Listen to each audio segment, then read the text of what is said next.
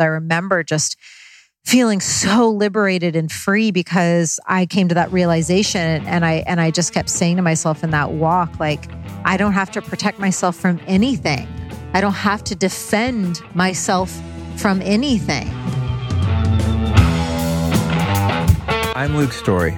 For the past 22 years, I've been relentlessly committed to my deepest passion, designing the ultimate lifestyle based on the most powerful principles of spirituality, health, psychology, and personal development. The Lifestylist Podcast is a show dedicated to sharing my discoveries and the experts behind them with you.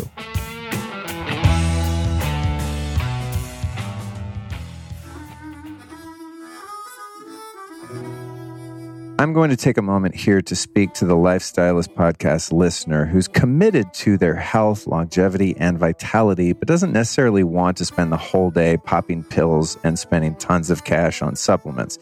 I'm going to do you a solid right now and introduce you to Athletic Greens. You can find Athletic Greens by going to athleticgreens.com/lifestylist. Here's why you might want to do that.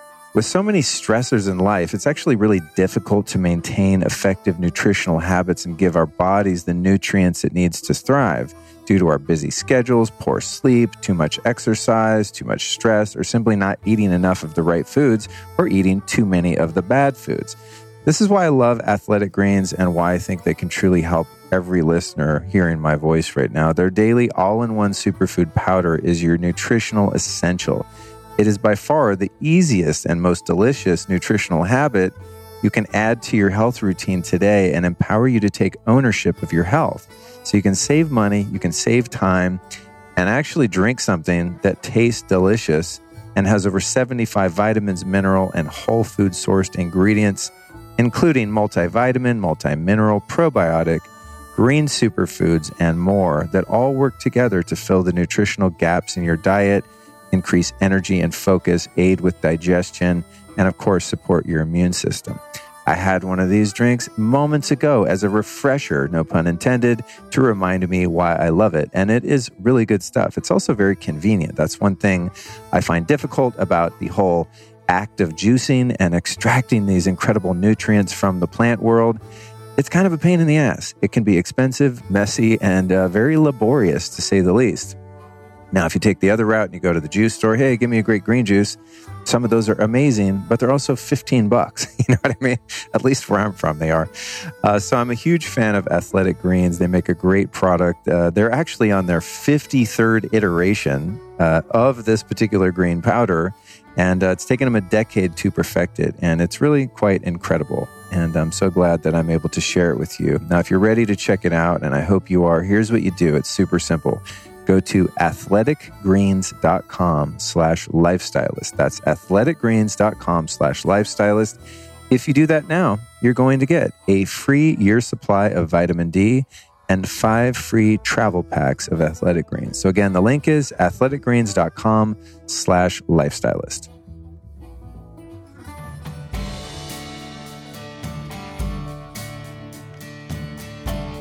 One of the coolest things to emerge in the alternative health or biohacking scene is red light therapy. And the company that I like for my red light therapy is called Joovv, Joovv. And of course, if you're a longtime listener of the show, you've heard me talk about Joovv and red light therapy in general tons.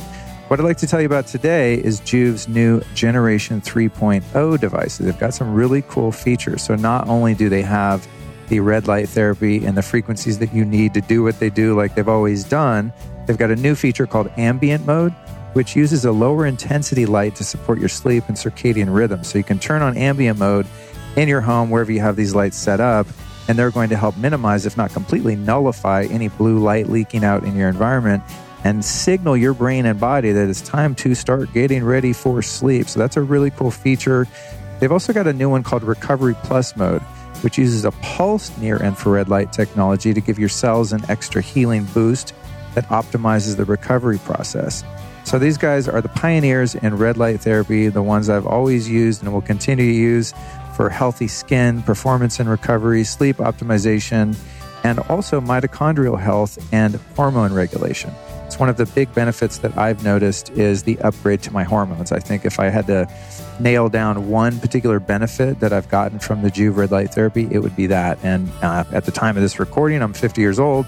So I need all the help I can get when it comes to regulating and producing testosterone, et cetera. And there are tons and tons of scientific studies to support the fact that the correct kind of red light therapy can have a profound impact on your hormones, especially testosterone production. And ladies, don't think you don't need that, because women need balanced testosterone also.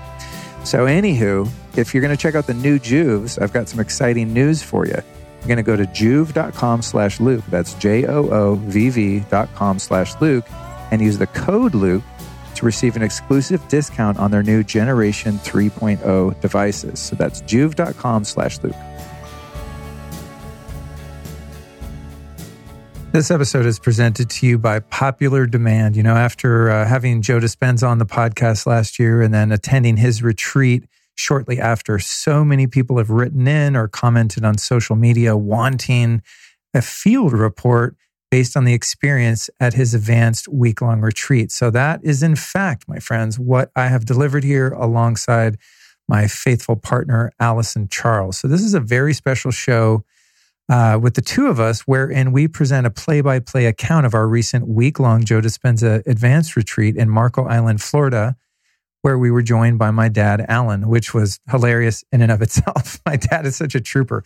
It happened to be 2 doors down from his condo down there, and so I got him to go. He loves Joe's meditations, but man, it was wild seeing him experience the mystical realms that we were all entering into.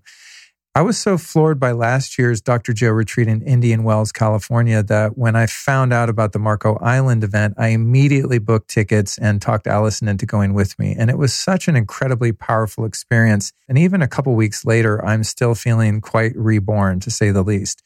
Now, I had not attended a Dr. Joe retreat at the time I interviewed him on episode 259, which, by the way, you can find a link to in the show notes here. So it was such a treat to be able to have integrated his interview for the second time in a full immersion like this one. So if you've ever been curious to learn more about Dr. Joe's work from the student's perspective, I think you'll derive a ton of value from this exploration. Now, if you're not familiar with Dispenza's work, fret not, as Alyson and I create a very inclusive frame of reference from which to translate these teachings to all who listen. Before we begin, I also want to clarify that we do not claim to be teachers of Joe's work or guarantee the accuracy of our interpretations of his work. What you're about to listen to is simply a firsthand share of each of our subjective experiences at the retreat.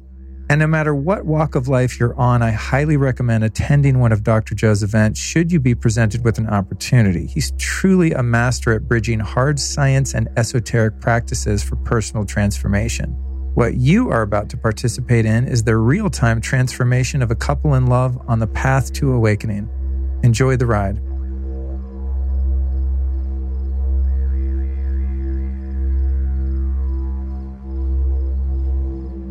So I'm sitting here with my lovely fiance, Alyson Charles.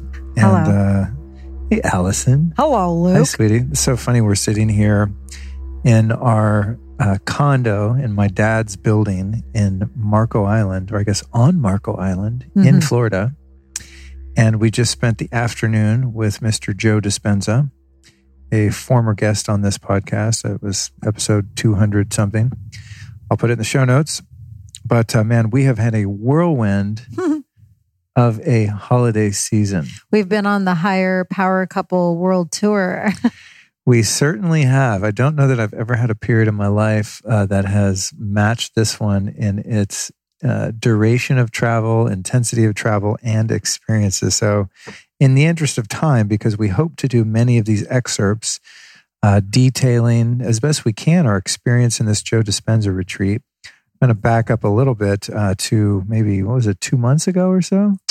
Maybe a touch longer, because we were in Sedona for almost 2 months. Got it. Okay. So Alyson and I decided through a lot of intuition and just inner work and communication with one another that we did, in fact, want to leave Los Angeles. And those of you that have been listening to the show for a while know that I've been wanting to make the Great Escape for some time. And with the onslaught of communism that's come on the heels of the COVID scamdemic and all of that, it's definitely become apparently clear that we both want to live somewhere with a bit more freedom. And so we set out on that mission, and we went to Sedona thinking it was the most logical step. She's laughing because it ended up being a really funny trip. Fairly close to Los Angeles, close to Colorado, close to Utah. Beautiful nature. Yeah, I mean, it doesn't get much more special nature-wise. Creeks, it's a desert, but there's water. It's known for its spirituality. Yes. So we took the dog, Cookie, and the cat, Jellybean, and barely enough room in the SUV to drive us and all our shit out there. And we stayed in a funky little Airbnb in, what was that neighborhood called? Something Creek. Yeah. Oak Creek. Village at Oak Creek. Yeah. And it was cool. We were out in the middle of nowhere. There were a lot of javelinas in the yard, deer running about, very nature. The house, though, I got to say, was pretty janky. It was a funky little house. And so while I was there, personally, I had some kind of health issue going on. I was having these dizzy spells and felt extremely uncomfortable. Then we moved to West Sedona into a nicer Airbnb, still nothing to write home about, if you're coming from a place of privilege. It's a nice house. It wasn't like the house I would choose to build or stay in. For me, it was less about the houses. It was just my internal experience, it was the energetics and the emotions that I was hitting up against and really wanting to like it there because I could tell that at that point in the trip, you were enjoying it and I was just not. And so it was just a really funky navigation time for me with the inner things. So I was less focused on the house. I mean, the Wi-Fi was really tough. I was in the middle of launching my online course. So oh my God, that's right. At the first house, our Wi-Fi was slower than dial-up. It was like legit 1996 dial-up when you took your phone line and plug that into your computer. Yeah, you could wait for 10 minutes to get a picture to pop up on your phone. Yeah. So recording podcasts, where all the podcasts were canceled. We ended up doing some podcasts, and they would have already come out at the time of this recording. But I did Dr. Jim Hart at BioCybernaut, Anahata, Drew Canoli. Got some really good shows there. You did. Yuri, who guided me in the hypnosis, where I healed that 5,000-year-old ancient Egyptian past life, and also Anahata and also Drew. Yeah. So Alyson's podcast, which might be out by the time this one comes out, is called Ceremony Circle. For those curious about that, it's pretty incredible. I hope to weasel my way in as a guest one of these days. But anyway, long story short, y'all, is that Sedona, as beautiful and special as it is, and as many great friends as we made there, did not feel like home to either of us after a good month and a half, almost 2 months. So we went back to LA for a short stint there, just kind of get our ducks in a row, and then immediately flew to Austin, Texas, where, of course, so many podcasters and people in our space are moving. And really, frankly, so many of my friends from LA have already moved there or are in the process of that. It was never, on my radar to move there. I visited for 3 Paleo FX trips for work and, met some great people, went swimming in the creeks, did the Texas thing, but I never thought, this is going to be my destination. But as the cuffs have tightened with all of the COVID craziness, we're really looking for somewhere that has a bit more freedom, a bit more space, somewhere that honors the Second Amendment and things like that. And so for me, it's like warm weather and epic, inspiring soul fam. Yeah. You're more that other stuff. Yeah. I'm more like, how many places can I go into without a germ-laden, disgusting diaper on my face, humiliating myself as a slave of the New World Order? So, but really, I mean, the minute we were landed in Austin, we just felt so at home. We saw so many friends. I got to, hang out with Kyle Kingsbury and Aubrey Marcus and, oh man, I mean, just, all the folks out there are just amazing. I'm probably leaving out, Christine Hassler and Stefano. We recorded Todd and Cole. We recorded his wife, Alexi. Preston Smiles. Yeah, we recorded a bunch of podcasts, just hung out with just amazing, inspiring, beautiful, smart, freedom-oriented people. And so... Well, yeah, I mean, it was interesting. For me, the very first thing I noticed was the complete opposite feeling energetic-wise. So in Sedona, I was just getting bashed around energetically, very vata, very just air getting hit. And then here, before the plane even landed, I felt so calm and grounded that was my first cue. And then Corinna Dawn messaged me. She's an incredible woman and welcomed me to Austin. She saw that we had gotten here. And then there was just a succession of people saying, hey, I see you're in town. It was just like epic person after epic person being so warm and welcoming, which just felt really great. Yeah, same here. I mean, immediately I slept like a baby. I don't know if it's the limestone, everything's just solid there, but I just felt so calm, so happy, but also focused and productive. Punctuate my portion of the trip with sharing in a ceremony with Aubrey that let me look at the calendar here. We would have covered that last week on 3/26 on the 19th. So for those of you that heard that, I'm not going to repeat that long and incredible story, which that episode was really just kind of a integration of a 5-MeO DMT experience, to say the least. So I'm not going to go into that here, but it definitely made a huge, huge impact on that trip for me. And I got so much clarity and so many downloads and just firmly secure things for me in some very meaningful ways, not only for moving there, but just life in general. So in the course of the 2 weeks we're there, I had this really transformative experience with Aubrey. And then we started looking at houses right away. And I think we looked at 4 different houses. Shout out to our agent, Johnny. What's up, Johnny? Most amazing guy. Just like everyone. My ads guy, Sky, is out there, that pulls together the promos for this podcast. So many great people. Anyway, we looked at some houses and it was like a couple we liked, a couple not so much. We found one on January 30th that we both liked. Maybe needs a little bit of work cosmetically. Nothing, huge. It's not a piece of crap, but it wasn't like, oh, this is the perfect house for us. Everything's redone. It's brand new. But it was really speaking to us. It was. Well, I had been stalking it on Zillow for a few months and then it went away and it got under contract. And I thought, shit, another one. I'd get all pissed every time that would happen. Yeah. Alyson would keep telling me, like, just be patient. Trust God. Yeah, trust God. Our house is out there. I'm like, God schmod. Zillow is killing me here. But anyway, it came back on the market. So we went and looked at it and we both got a really good feeling. Went home, opened my email, got an email from the owner of the house that we lease in Los Angeles, giving us 30 days notice to get out. Totally unexpected. Yeah, like when does that happen? And it wasn't because we were bad tenants. It's because she is having work done on her primary residence and needs to move into her rental property, which we live in. So, it's all fair and all good, but it was like, that's interesting. We just found the first house we like that's within our means. And now we're homeless in LA. So the next day on the 31st of December, 2020, for those of you listening to this in the future someday, which was also incidentally the exact year anniversary of my first date with this gorgeous woman. Yes, we had a special New Year's Eve Kundalini celebration. Indeed, we did. And so you gave me the first time our lips ever touched was that night. This was true. What did I say to you? I said, let me give you a birthday kiss. It wasn't birthday. You said, can I give you the first kiss of God, the new year? Women are incredible. You remember everything. Like I remember kind of the events, but very rarely the details around them. So yeah, that was first kiss, first date. And then the next day was, is Alyson's birthday. Little Capricorn girl here. So anyway, the 30th, we look at this house, we like it, we get evicted. The next morning, we're like, you know what?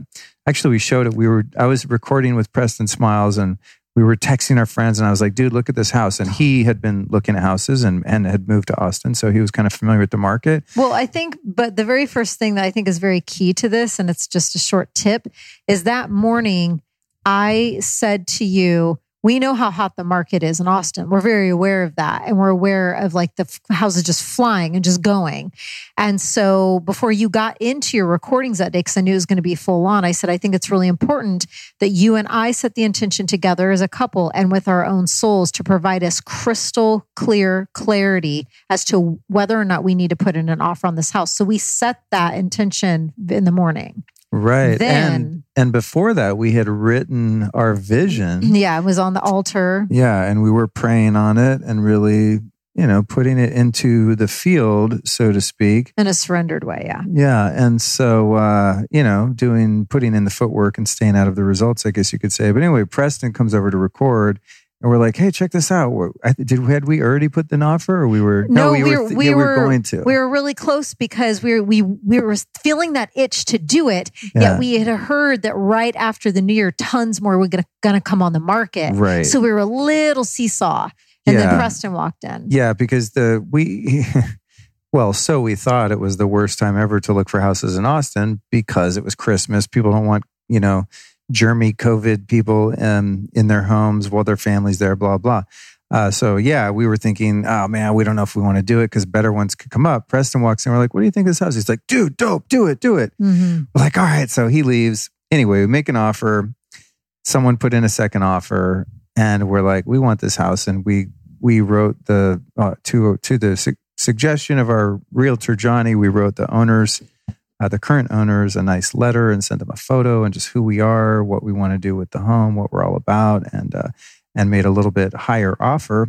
And then that day on the 31st, Johnny calls us and is like, this is like within hours. Okay, you guys got the house. Boom, sign the papers, do the things. And so anyway, this really is about, the Joe Dispenza retreat this week, but I had to catch you guys up with what's going on here. It's really exciting. And, first time I've ever been in the position to buy a home in my life. I'm 50 and Alyson's owned a property before. I have not. And it's just incredibly exciting. And we will do another show about the move and what made us decide that particular spot in greater detail and how we're going to deal with at least me, being more concerned about these things, biohacking the house as we move in and do some remodeling and water filters, drinking water, EMFs, blue light. Like I'm going to definitely be doing a deep dive on that and sharing anything that I come across with the audience. But that brings us here to, we flew from Austin the day January 2nd. So the day after my birthday, the day after New Year's, we got on a plane to come here. Yeah. Flew to Fort Lauderdale, which by the way, if anyone here has anything to do with the management at the Fort Lauderdale airport, we highly recommend that you update things there. No, it was literally a nightmare. I was freaking out. I was losing my shit. The line I can vouch for that. The line for the rental car was legit an hour and a half. It was like waiting on a reunion of the dead Beatles coming back to life or something. It was insane.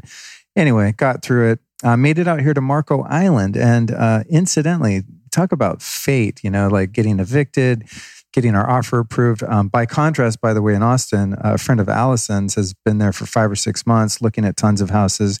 She's made 13 offers and not gotten any of the homes. Has been outbid. So it's a very hot market. Kind of difficult to actually get a place there at the moment because it's so competitive. Anyway, so months ago, we got tickets to the Joe Dispenza week-long retreat. Yeah, a long time ago. And it just so happens, it is 3 doors down from my dad's condo where he and his wife come every winter. And so it's winter now. They're here. It's right on the beach. It's gorgeous.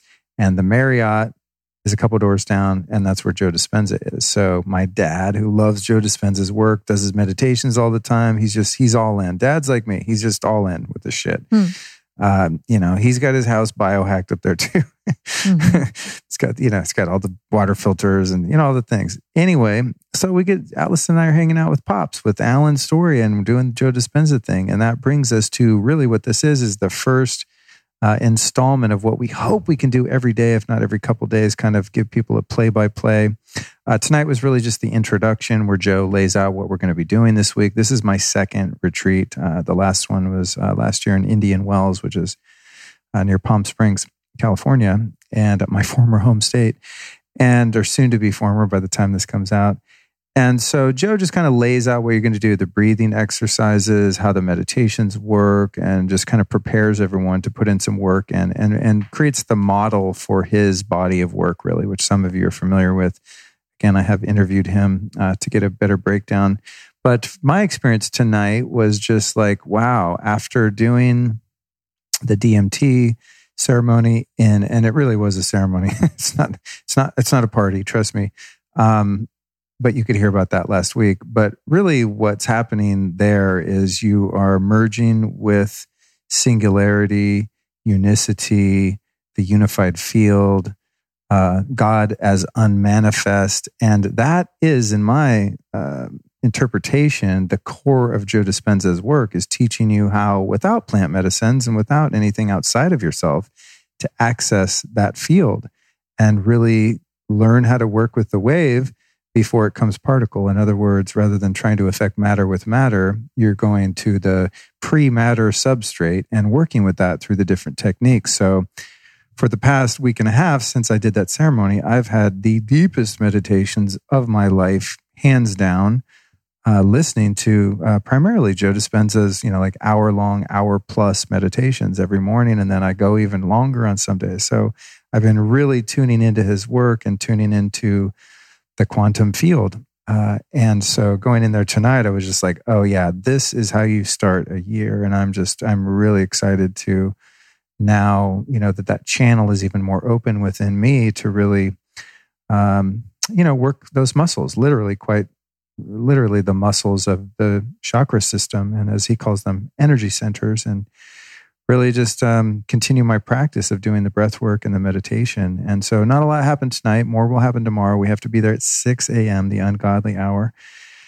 And that's my report. What was it like for you tonight, Alyson?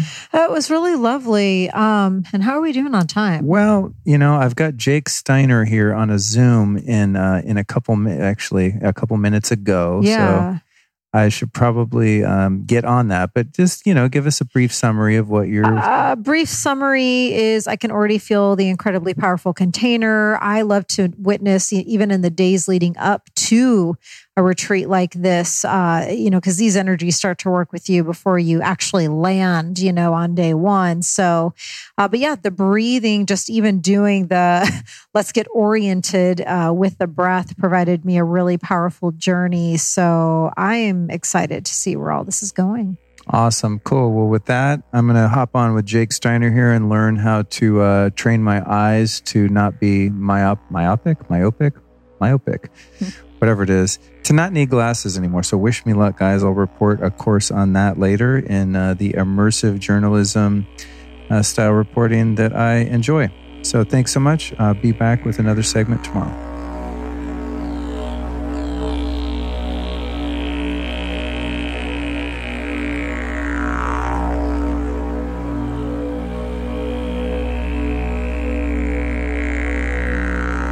Okay, guys, so here we are after a long day at the Joe Dispenza retreat. This would be day 2 and really the official day. As we said in the prior recording, last night was really just the introduction, the initiation, and the preparing of the launch pad for what was to follow. So this morning, we woke up at the ungodly hour of 5 a.m. to arrive down the beach a ways at 6 a.m.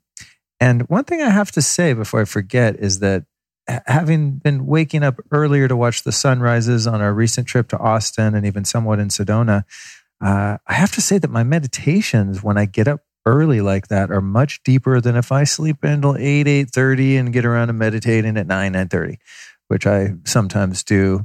Meaning all the time back home in Los Angeles. You corrected yourself. Let's be honest. I always have her to check me. When we're recording together, I'm not going to get away with flubbing at all. No. But I'm going into these deep meditations. So we go in today, and today we really got into the work, and I was reminded how really this retreat, it's almost, I have not done a Vipassana retreat, but I have done a 21-day silent retreat in India many years ago, and this reminds me of that type of retreat. Why? Because you're spending so many hours of the day in meditation. Yeah, I was going to ask you, because I try to have my phone off, and, he really advocates for this timelessness essence for the week. I'm not really keeping track today. How many hours do you think we were in a journey or meditation? Well, each meditation we did of the 3, I mean, of course, when you're in it, you're in the space of no time, which is the whole point. But I would say they were at least an hour, if not an hour and a half each. I was feeling like they were probably at least 90 minutes each, but It's quite possible. I'm not sure. Or maybe even longer. That last one, the third one today, I swear that was like 2 hours. That was the only one towards the end. I was just like, okay, I'm good. Okay. Yeah. It took me a minute to settle into the last one, but I also had a huge coffee at lunch. I remember last time at the Indian Wells, I was always in this battle because I just love the taste of coffee, and they have these huge, urns of it during the breaks and stuff. But I was like, oh, I'm going to ruin the meditation. But then I thought if that was the case, he would say, hey, you guys, if you really want to go deep in these meditations, I would avoid caffeine. He never mentions that. And I know he loves espresso. He loves all things Italian, wine and, pasta and all that. He always talks about it. But when I had the afternoon coffee and then we went back in for the last meditation of the day, it took me a little longer to settle into it. But what I'm noticing is, I'm reluctant to keep going back to this, but it's just the fact, and I just have to state it plainly. After the DMT experience in Austin recently, which would have been about 2.5 weeks ago. You're a new DMT ambassador. I mean, it's just a thing. I've been meditating for over 20 years, and I know my routine. I know the depth with which I usually meditate, and where I go and don't go, and what happens within my body, mind, and spirit. And something in that experience activated access to a deeper level of meditation. And it's so in alignment with Joe's teaching. So today, one of the things we went over, which is really, I would say, at the core, or the foundation rather, of his model, which is essentially what you're doing in these retreats, is really just learning the model of consciousness and then doing the practices, the breathing techniques and meditations, etc., so that you're actually applying what you learn. But today he went over the, not the levels of consciousness. I don't know if that's the right word. I don't even remember what he called this, but essentially the different states you can be when you are not fully, in your mind, personality, ego, etc. So there's that first level, which I refer to as the void, because it's kind of, there's nothing there. And that's when you're nobody, no one, no thing, nowhere, no time. And in that place, which I land in meditation and different experiences fairly often, at least for a few minutes, there's still a witness present. There's still a me going, wow, gosh, my mind's really quiet right now. Oop, there goes a thought. There's someone there who's experiencing that void. Then on the higher, faster frequency of experience, which is the place of allness, singularity, oneness, source, unicity. Wholeness, pure love. Yeah, just absolute the Godhead, which is what I experienced a couple weeks ago in Austin. That's when you're at the everybody, everyone, everything, everywhere, every time. It's an allness with no abstraction of a single point of consciousness. Mm-hmm. And so it was really interesting today, and passing through those stages of the nobody, nowhere. It's kind of a void, but there's still a me going, wow, this is nice and peaceful. Right. But then there were breakthrough moments there where I wasn't there experiencing it, which I've never been able to achieve in any meditation for any period of time as I did today. And also, it was a really interesting experience in my body, because there was just this energy field radiating in and of the body, yet I couldn't tell you if my hand was still there or my knee was still there. It's like I was just made of light is the only way I could describe it, and would just go into this vast expanse of consciousness. It was just incredible. And to be able to do that repeatedly in one day. I mean, that would have been, if I had today's meditations over the span of a year prior, like 3 really deep ones like that, I would have been winning. But to have it in one day. So I'm walking away, albeit a bit fatigued mentally and otherwise from just putting in some work like that. But I have to say, I'm really excited for the rest of the trip, and obviously to be there with you, and because there's one good thing about this social distancing stuff is they have all the chairs really far apart. And I have a hard time with that normally, like in conferences and, retreats and stuff. Like, people are cramping my style and you got to step over people to go to the bathroom, but they have us all spaced out. But because you and I are together and love sharing germs and viruses with each other, we just get to sit and cuddle with our arms around each other and just have a beautiful time. And then my dad's right there, and my dad's like in his 70s and he's there in the meditations and he's giving it his all. And it's just like, I just have so much love for both of you. And it's just so amazing having a partner like you that, even though this isn't typically kind of your lane in terms of... It is though. I mean, well, we were talking on the way over here and you're like, yeah, thank you for, urging us to come because you didn't know if you would have put in the time, effort, and money to come to this particular thing.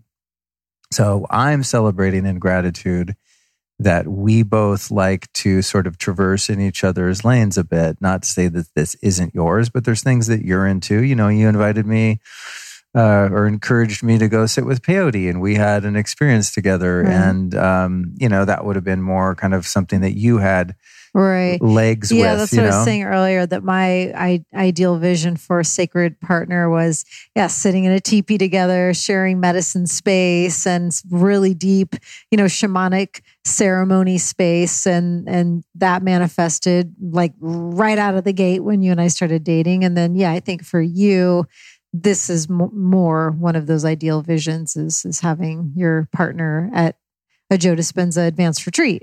Yeah. Because back in the times when I would do things like this single and I would see a couple, I'd be like, oh man, that must be so cool to be able to share that experience and also just have a similar framework. It's like, of course you want to have your individuality, but it's nice to share a framework or a teaching and practices so that you just can relate on that level, because this is the way that he lays out, how he maps consciousness and traverses these things is just so in alignment with what works for me. And so for me to just be able to share that with you, and when I talk about it in the future, you'll know exactly what I'm talking about because you experienced it. And just to be in that space together is really beautiful.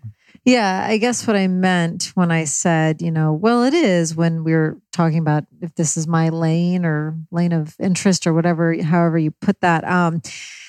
His work does really speak to me. And I was shocked, a long time ago, many, many months ago, when I started to dip into his guided things that, you can just play from your phone or computer. I was really shocked at how similar my work is to his. Do you remember how first time we did it together and we came out of it? And because I guided a lot of shamanic journeys into the void, and I was just so intrigued and enthralled. And I thought, wow, is Joe Dispenza a shaman? Like, what's going on here? Because it does feel very shamanic. So right out of the gate, his style, his method of delivery, his energy that he embodies, just his being resonated with me very strongly. So I've always felt a connection to what he does. And so to be here experiencing him in person, he's hilarious. And I really dig him. I think he's epic. I'm like officially a Dr. Joe Dispenza fan, I am too. Maybe one of these days we can get him back on the show and we could both interview him. Yeah, he needs to come on Ceremony Circle. Right. That would be amazing. Absolutely. Yeah. Little guided. Yeah. Because he has the neuroscience. I think that's what's really great about his work is that he's got the science, right, of everything that's happening biologically and energetically within the human system. But then the practices are deeply spiritual. And I even asked him, I said, I wasn't giving him shit, but I said, yeah, well, when I started finding your breathing exercises, I realized I've been doing this for years in Kundalini yoga. And he wasn't put off by that. He's like, well, duh. Kind of like, he goes, yeah, these I didn't invent these practices. I just found, I quantified them scientifically with data and research. So I think that's one of the things that helps me to buy into this is that he shows you the brain scans. This is when you go into alpha, then into theta, and then in some cases, even high gamma, which there's not a lot of things in the world that'll take you there. Whereas when I'm doing Kundalini yoga, it's like some old transcript of Yogi Bhajan talking about this increase your magnetic field, and it's like, how does he know that? Like, really? turns out most of those things are actually really true and valid because Joe does the research. So it's like that type of practice and teaching that appeals to the left and right hemisphere to simplify it, right? The analytical mind gets to like dig into some stuff and really go, well, why am I doing this shit? And the spiritual, creative side in me just goes, oh, this just feels good. I'm feeling into this. So, yeah, I really love the container he creates, the space he holds, and he's just super dialed in, tapped in. He's just got a great vibe going on. And the one last thing that I wanted to share that I really appreciated was of the 3 journeys, meditations, whatever we want to call them, that we did today. They're all so different. You know, every single one was drastically different. And the first one was so beautiful. The main intention I had coming in is just all about money because, I've gotten pretty darn good at it over the years. You know, I've had to put in work though. It's not like I was born into a ton of wealth. Like I've had to figure things out and release like ancestral and lineage, like, lack mentality, scarcity, things like that. And just also wasn't really taught at a young age, like how to invest in things. So, the financial and wealth piece is one that I've had to put some concerted effort in, but I've made really strong strides, especially in the last like 5, 6, 7 years. However, I've never been at a place in my life until now where I'm not working on like 8 other things within myself. You know what I mean? It's like healing this, healing that, facing this, shadow working this, then celibacy, and then trying to call in my sacred divine partner and all these things. Nailed it. Boom. Yeah, I got that one. Well, I've got a lot of them. And that's why I'm now at this place where I had this huge epiphany. My birthday's on New Year's Day. And so leading up, I was just kind of feeling into, intentions and whatnot. And I thought, oh my gosh, I am feeling so solid and embodied, and you and I are together and we just got the new house and all those pieces are so grounded and stable and strong. I was so excited when I realized I can put total focus into creating divine wealth, really beautiful, conscious money lines. And so I set that intention before this. And so in the first guided journey this morning, it was so cool. We were pretty deep in it, many, many minutes in. And all of a sudden I was like floating in some voided state. And I heard Source speak to me and they just said one word. They just said money. And then about 1 minute later, that's when Joe said, "What frequency are you calling in?" Or, Right? You're good. That's pretty good. I always try to imitate him, and then I can't remember what he does. Yeah. All I remember is when at the end of something, he goes, "In space." Yeah, it's so good. I love his cadence. But so yeah, I thought, oh, cool. I was just like tracking a little bit ahead. And once he then reiterated what frequency you're calling in, the money started to reveal itself to me as a living entity, a living creature, a living being. And it was so profound for me to connect with money in this whole other level, another way. It was thick and rich, energetic, snaky, like living, moving beings. And they were rich, deep, dark purple and black, but mixed within those 2 colors were like these sparkly, cosmic-y codes and sparkles going on. And these snaky, thick money energies. You sure you didn't take ayahuasca? No. That's what it sounds like. No, and they just like entered in through my crown and filled my whole body so I could become embodied with it. And I was asking money, questions. And the cool thing, and then I'm done and I'm wrap this up. But the really neat differentiating point is that wasn't just plain money energy. It was revealed to me upon talking to it. It's divine money. So it's the money that, when you have really put in the work to understand your value and your worth, or you're on the path of putting in that work. and you've gotten to a place where you really trust yourself. Like, what are you going to do with this wealth? Okay, so you want to call in all this financial abundance. Well, do you trust yourself? How you're going to spend that money? Do you trust that you're going to use it to make the world a better place? That it's going to be, have reciprocity and in a really conscious way. And I've definitely been at that place for a long time. And so, this particular kind of living being, breathing entity that was money based was of that essence and nature. So I know there's a lot more for me to explore with that and share. I already shared a little bit about it on my Instagram, and people are really interested. They're like, "Oh, this speaks to me. Like, go deeper with it and tell us more." So I'm excited to do that. That's so wild that you had that experience today, because a few months ago when I was in a ceremony back in LA, I think I shared this part, but that particular journey, it was a psilocybin journey with the group. And wait, did I say it wasn't in LA? It was out of the country. No, I'm just kidding. It was in Mexico. Right. No, I'm just kidding. Oops. I always have to be careful. You just don't name names. But, there were so many downloads and so many healings. And I mean, that was a very productive journey. And I almost forgot or minimized one part of it. And that was, oh God, I mean, try to say it in a concise way, but very similar to your experience. I wasn't even trying to manifest money. It just sort of like you in a way. It just kind of came in like, hey, do you want to look at money? And I thought, not really. It's kind of a scary area. I've had a lot of problems with money, debt and scarcity, and just growing up. You've overcome it though. I have. Yeah.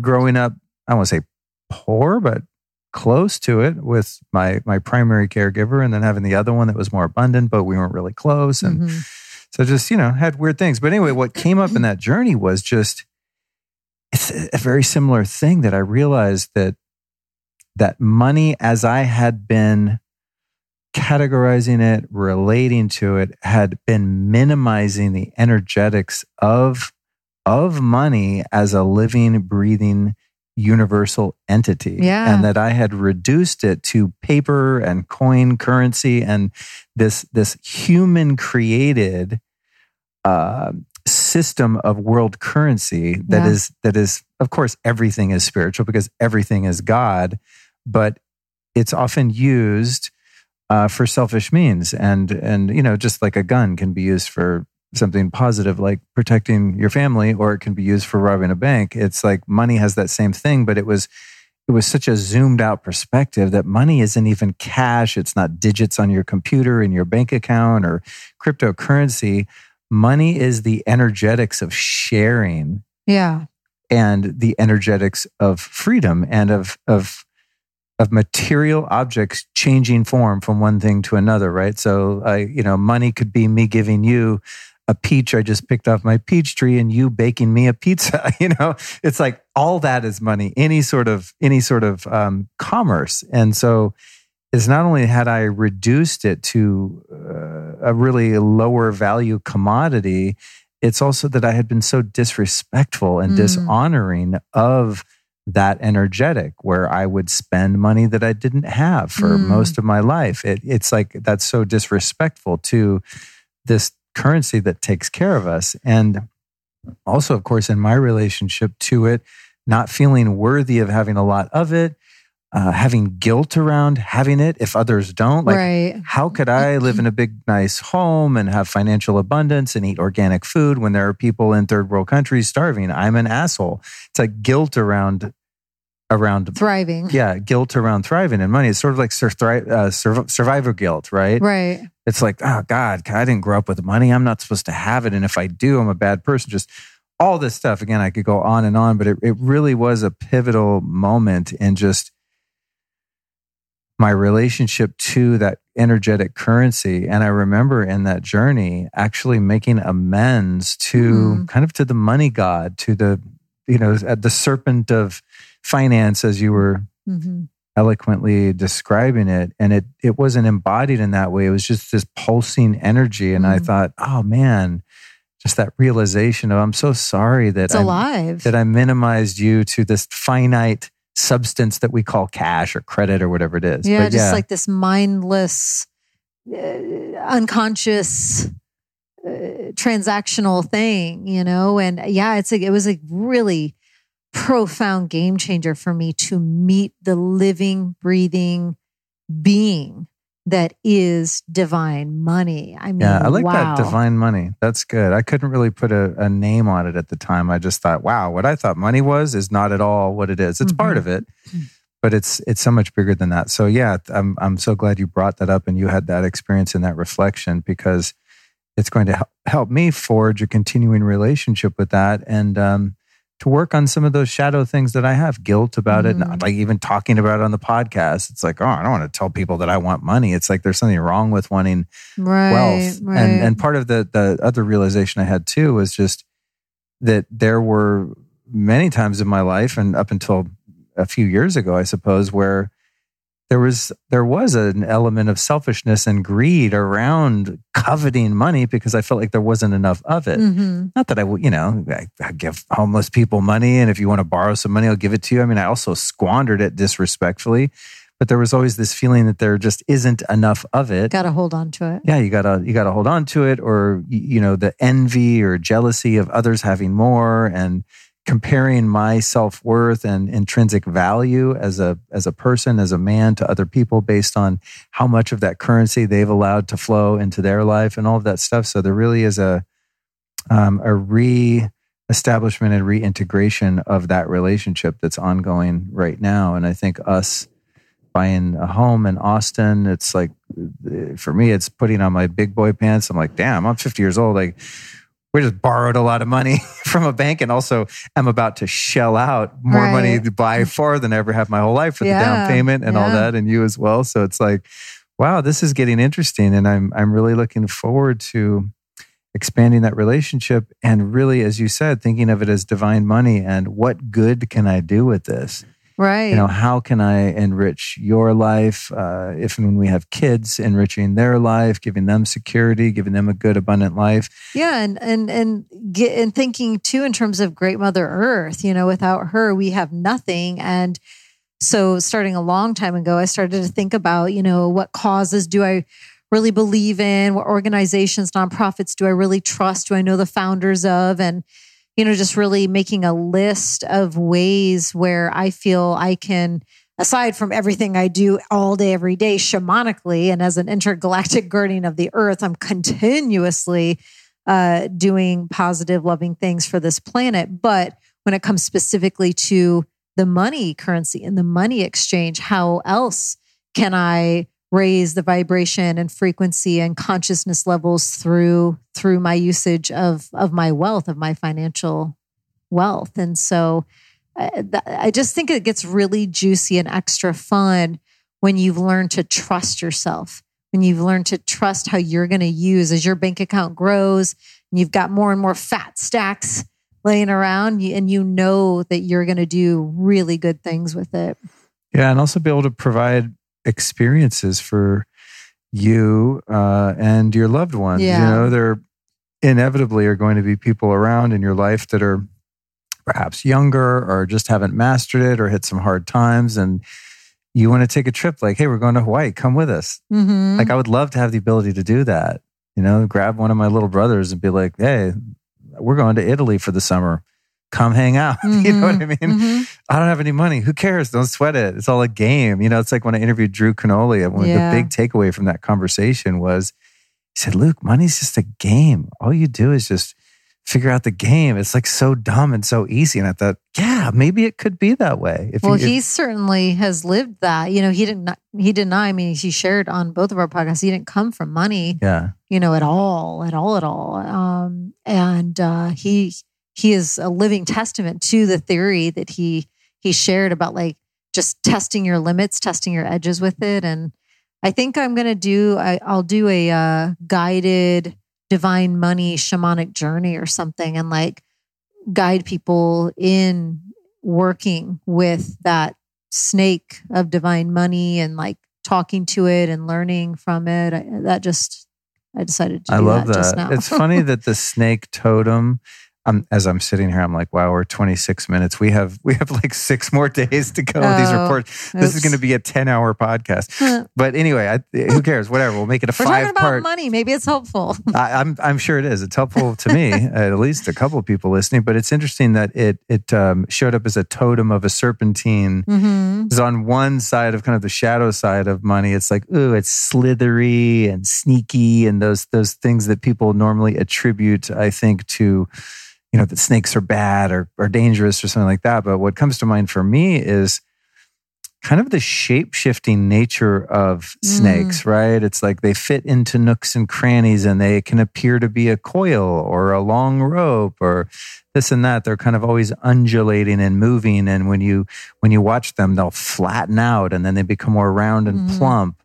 They really are kind of a shape-shifting physical being. And if you think about the embodiment of money, that's really what it is. It's a currency and a flow of energy that takes on different forms at different times and adapts to its environment in terms of what it's needed for, wanted for, etc. And like snake, can be dangerous or a great gift. Well, I don't know how snakes are a great gift other than just the majesty of their beauty and their uniqueness as a creature. Well, they're great teachers. Shedding the old skin, rebirth. Shedding old money stories, limiting narratives. Oh shit! When a snake sheds its skin, it's almost like dollar bills, right? Because it's kind of like sheets of paper. Funny stuff. All right, we're tired, you guys. We're out. This is day 2 from the Joe Dispenza week-long retreat. Thank you for listening. We'll be back hopefully tomorrow, if not within the next couple of days, with more reports on our insights and experience as we go.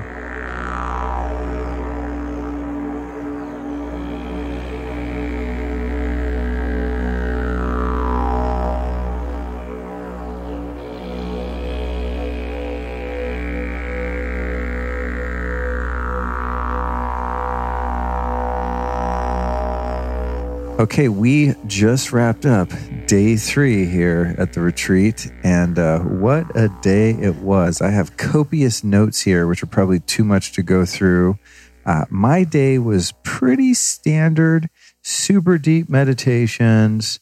As standard as it gets for meditating 25 hours in a 24-hour day. Yeah, meaning I didn't, have a perceivable breakthrough in some of the insights that you're about to share with us, which I have not heard yet. I'm excited to hear what happened. I just remember we got up from the meditation, you were like, whoa. Yeah. But essentially today was Joe just really diving into the model, into more of the science, and, repetition makes perfect for me. So in order to understand the framework and the kind of logic of what we're doing spiritually, it's important for me to hear him break that down. And so today there was a lot of time spent on the 8 chakras, even though he doesn't use that term. He uses energy centers to make it universally applicable to people of all cultures, etc.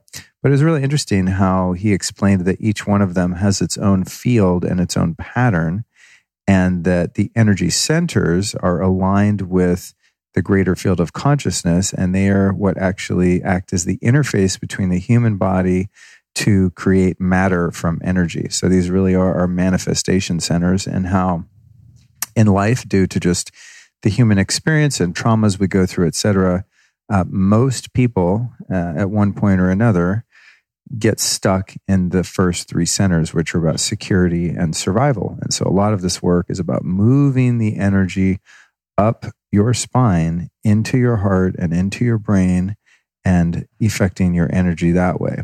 And then he went on to talk about how when you're in 3D reality and space-time, you're interpreting the world and creating reality based on your senses.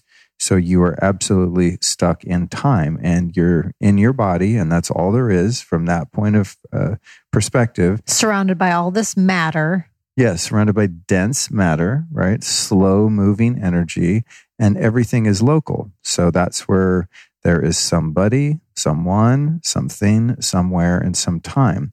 And so when you're limited to your senses in that 3D reality, you are absolutely time bound.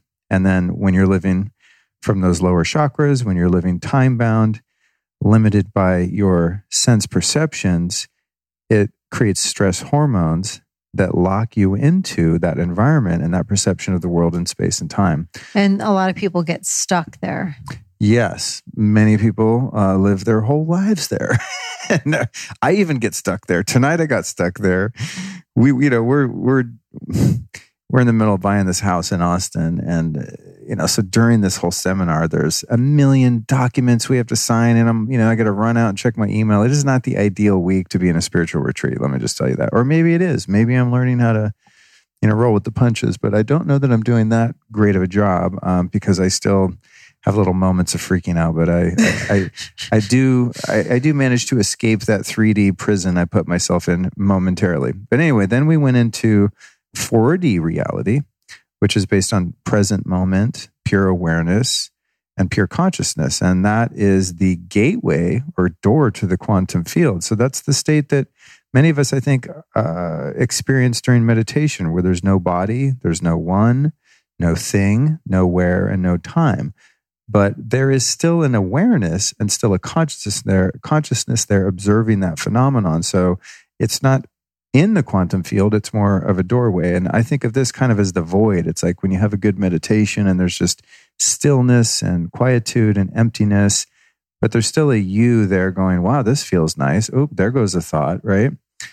Then moving on into 5D reality. Now, this is the goal here. And I think I've actually touched on this a few times in the past couple of days, which has been absolutely ecstatic and blissful. That's the eternal now, where there is no matter, no senses, nothing local at all. You're dealing in energy, frequency, potential. There's no separation. It's unity, oneness, wholeness, consciousness. And so no senses are being experienced, only an awareness in consciousness, but there's no separate you witnessing that experience like there would be in 4D when you're in the void. However, using what I like to call God's mind, one can have thoughts, but it's not thoughts that are generated from the personal you. And thoughts here have a much faster frequency. Therefore, this is the place of rapid manifestation because you're out of the realm of time. So my experience was really taking in this framework today and at least having an understanding of those different levels of perceptual reality and how to use the breathing techniques and the meditation to break through that door into the quantum field. Break on through to the other side. Exactly. That's what I was listening to that on my headphones. And then using that model, I actually wrote down some goals in terms of manifestation, but not just the goal itself, because when we create goals, we're not just going for the goal, we're going for the feeling that goal is going to produce. It's all about the heart. Yes. Oh, yes. That's right. So you cover that part, Alyson. But this was really key for me. And that's not new information to me, but I really focused on the feeling around things that I wanted to create in my life, whether they were material or otherwise. So all in all, today was a wonderful day. I managed to get out a podcast episode and, take care of my earthly responsibilities and also just have a really good time. And it was so nice, of course, again, hanging out with my dad. I mean, he's in there doing the meditations. That's really sweet. He's like 77 or something, man. And he's just grinding it out right alongside Alyson and I. And it was just beautiful. So that's my 7 minutes of bliss report today. Another successful day. And getting closer and closer to finalizing some of the earthbound 3D stuff around this house, which feels good.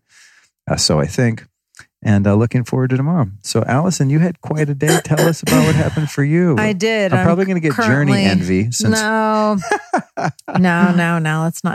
Let's not do that. I'm trying to swallow down this here red tide situation. Speaking of, while I'm thinking of it, do we have that bee spray throat stuff? The bee propolis? We do. It's, the Beekeeper's Naturals. It's funny because I was cutting an ad for that last night and I was talking about how you like to use it. I'm like, yeah, the whole family uses it. Well, I guess not the dog and the cat, but our 2 human family. Yes, I do have some of the Beekeeper's Naturals throat spray. Okay. Now on to this. So the other fun thing along with what you were sharing that I just did, It's funny how, he'll share like 2 minutes of information. Then he's like, now discuss. And then you and I get together and we extract two completely, we know it. You know what I'm talking about, and I know what you're talking about, but it's just funny how you like the stats and scientific thing. And then I like the more what I feel are the shamanic, explanations to it. I find that very amusing. And so along with what you were sharing, I just loved how today he dove into that key piece of going within and doing these inward practices and learning how to navigate and work in the unseen realms. Because in the infinite, you can only experience with your awareness and with your consciousness. In the infinite, it's nonsense. And I loved that, because it made me laugh, because as a shaman and as someone who's been a spiritual teacher in a very public way for, many years this lifetime, you kind of hit up against that piece a lot of people thinking that what you're teaching and what you're sharing is nonsense, right? And so when he was sharing that, I'm like, oh no, it's literally what I do share is literally nonsense. I am a teacher of getting out of the 3D senses and going into these different dimensions and realms and astral planes where you are nonsensical and learning who you really truly are from being in nonsense. So I don't know. I just wanted to toss that in because I really enjoyed that. I like that. And another thing, in case you don't have it in your notes, I thought was really interesting at the end. We did something new that I've never done with him or heard on any of the recordings. And that was how we tapped into the root of the earth and then created the polarity of a magnetic field within the toroidal field of the energy body into the ethers or into the cosmos. And that's like your sort of patented meditation of rock star shaman, right? The rock being the earth and the star being the cosmos. And one of the first journeys that you took me on when we were already a couple was that sitting at the altar and doing that. And you're like, hey, try this thing, in the morning, make this part of your practice. And I was like, lo and behold, Joe uses it. And he's coming at it from this whole scientific point of view. So I thought that was a really interesting parallel there as well. Yeah, it was cool because I didn't know that he had this guided journey in his arsenal. And so, yeah, as we were leading up to that place today, it was the last journey of the day or meditation. And when he started to explain what we were all 1,000 of us were about to embark on, and then he likes to use a lot of graphics, which I think are cool. And it was hilarious because there was this picture of the world and then the cosmos behind it. And he was explaining how we're going to connect into the earth and then connect up to the stars. And I leaned over, and whispered to you, I was like, this is the signature rock star shaman guided journey. So yeah, it's been cool to continuously witness the parallels between our work. It's really beautiful. So what I will share today is phase 2, the continued voyaging with this living, breathing being energy that is divine money. Oh, wow. You went back on that tip, huh? We are uniting together. It's not me, it's like both of us, the energy of divine money and myself. We are equal parts conjoining. We are equal parts communing. We are equal parts getting to know each other. And it is so incredible. So before we went on this particular meditation, he wanted us to write down. It's the first time he's ever asked us to actually get into our little journals and write down what is it that we want to call forward, work with. And then we go beyond that. What is that going to provide for us? Like, what is going to be the feeling of that experience? And then he explains the importance of the heart, that we draw this to us with our hearts now by being in the present moment, the best that we can, and by utilizing the power of our hearts. So what was really interesting, he's guiding it, and all of a sudden the living being, the serpenty, snaky, purple, black, cosmic, glitter light being that is divine money came back in, and it was so powerful and so profound. I tried to draw this diagram of what was happening. You're not going to understand it. This is me as like a stick person. And essentially I wish we could put it in the show notes. It's hilarious. Yeah. The divine money energy started to, had my arms outstretched like this, and the serpents in the room you did, or in your awareness? In the vision. Okay. And the energy of divine money was going through the palm of my hand and then going all around me, underneath my feet, and then up through the left palm hand and then up above my head. So it was creating this giant circle all around me, but it was hitting and going through my palm points on both sides, if that makes sense. And so it was just like orbiting around me and circulating through me and, obviously activating me in this new profound way. And it was so beautiful and glorious just to be communing. I mean, it's so hard to put words on experiences like this. Human words just don't do any of it justice because when you've been learning, there are certain things when you incarnate in life that you're just like really gifted at. I get the time, but this is really important. There are certain things when you incarnate, like maybe you're just like super gifted at telepathy or at cooking. And then there are other categories of life where you learn you just have to put in more effort. You didn't incarnate just super dialed into that gift, right? So for me, the money thing, as I shared in the last episode, is one that I've had to really educate myself on and learn. So to finally be in this present moment, having this all activate right now and meeting the energy in this way that it came in today, it blasted my heart open. And I was really then connecting with what he was prepping us with going into this meditation, just focusing on the heart and that's the key. And it literally, I felt like my heart exploded open and I was crying and I was just feeling the deepest, most sincere gratitude for the energy of divine money, for this living being that I get to like do this cosmic dance with and just honor how much I'm honoring it and how much it's honoring me, and just to feel that genuineness in my heart and to have it be so presently connected to what was happening. It was really incredible, to the point where my physical body was starting to like undulate, and I almost felt like I was about to be on the verge of being one of those people that just spontaneously is like, "Wah!" and like screaming out because of the openings. We forgot to tell people about that one. Yeah. Every once in a while, someone will have an experience of a rapture. This happened a lot in Indian Wells last year. There's only been a couple here, but the week is young. And just real quick to interject, I don't know exactly what's happening. He explains it in a way, but I think it's one of those things that unless you have it happen subjectively, you wouldn't understand. But you'll be sitting there in the deepest meditation, and all of a sudden you just hear,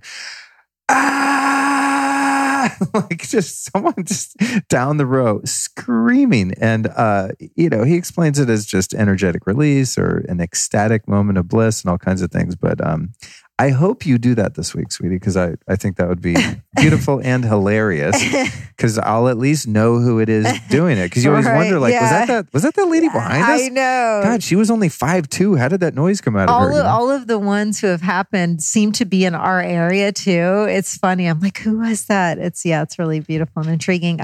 So anyways, I mean, there was more to it, but I know we're trying to keep these succinct. The other last little note that I'll say is that as that current was going all around me, this other water current started to circulate only through my head and heart. So it was like one giant circle going around me this way. God, you guys can't see what I'm doing. Sorry about that. And then the water current was going in front of my face. So one's going around you, like, from left to right circle, and then another one's going front to back circle, essentially. Yeah, and the water was the front to back circle, and it was going on top of my head, in through my heart, out through the back of my heart chakra, and then up around my head again. So these continuous circles.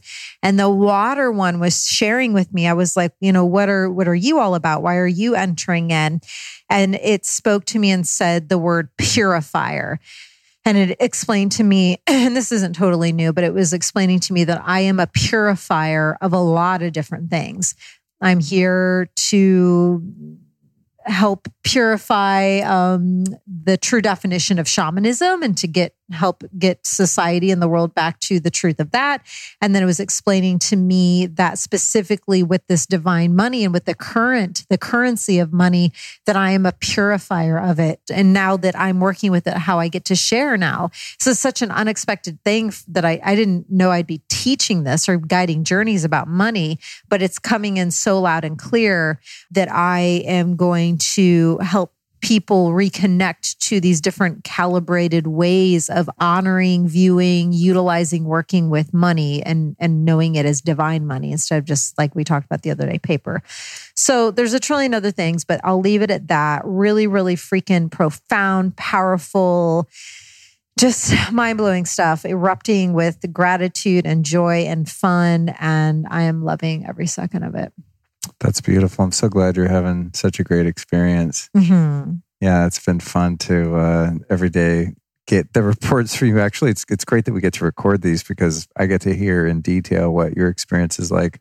I mean, I'm learning and I'm having beautiful experiences. It's just, I don't know, maybe it's like masculine and feminine energy thing, and the depth of my experience here so far, and usually in his meditations is just this vast empty space, and I just love it in there. And sometimes I think, man, why isn't anything weird happening, or like I'm not having a vision, or like a plant medicine kind of experience. It's just like whoosh, in the best moments. It's just vast and empty. I'm having those too. Those are totally mixed in. So of the 3 we did today, journey 1 was that. Oh, okay. So full on that it was trippy AF. Oh, okay. I mean, it was so that I think that was the deepest I've ever gone in that space. Oh, wow. It was whoa status. And then journey 2 was the one I just described. Journey 3 was the one that is almost identical to the signature Rockstar shaman guided meditation. So yeah, I'm having that as well. Oh, you're getting those empty Full space ones too. Black.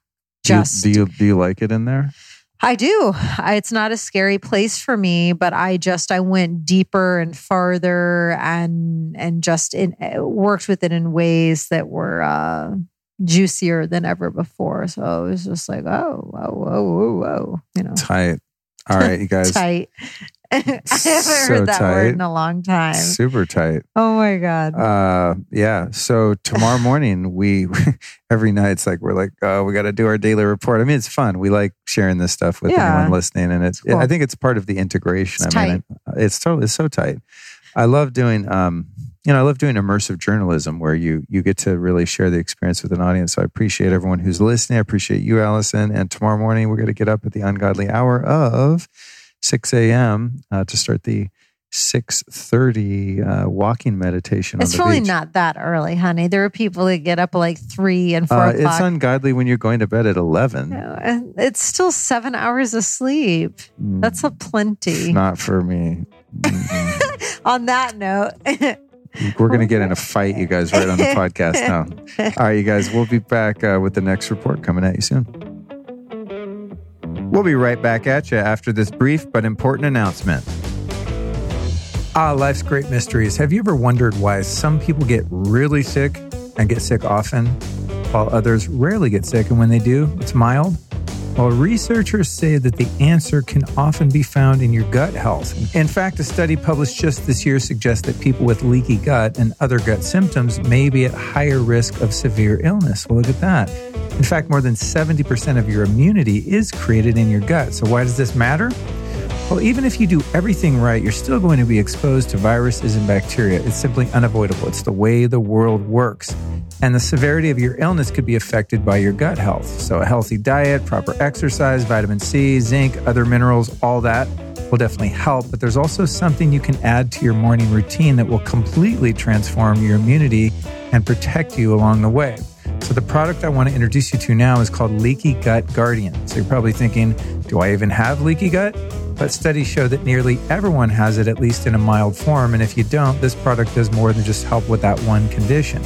So Leaky Gut Guardian is the only formula that can repair compromised gut lining, help it rebuild with the right probiotics and prebiotics, and activate the 4 critical pathways to super immunity.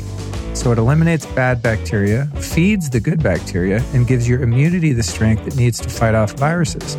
Comes in 2 flavors, both of which are awesome and delicious.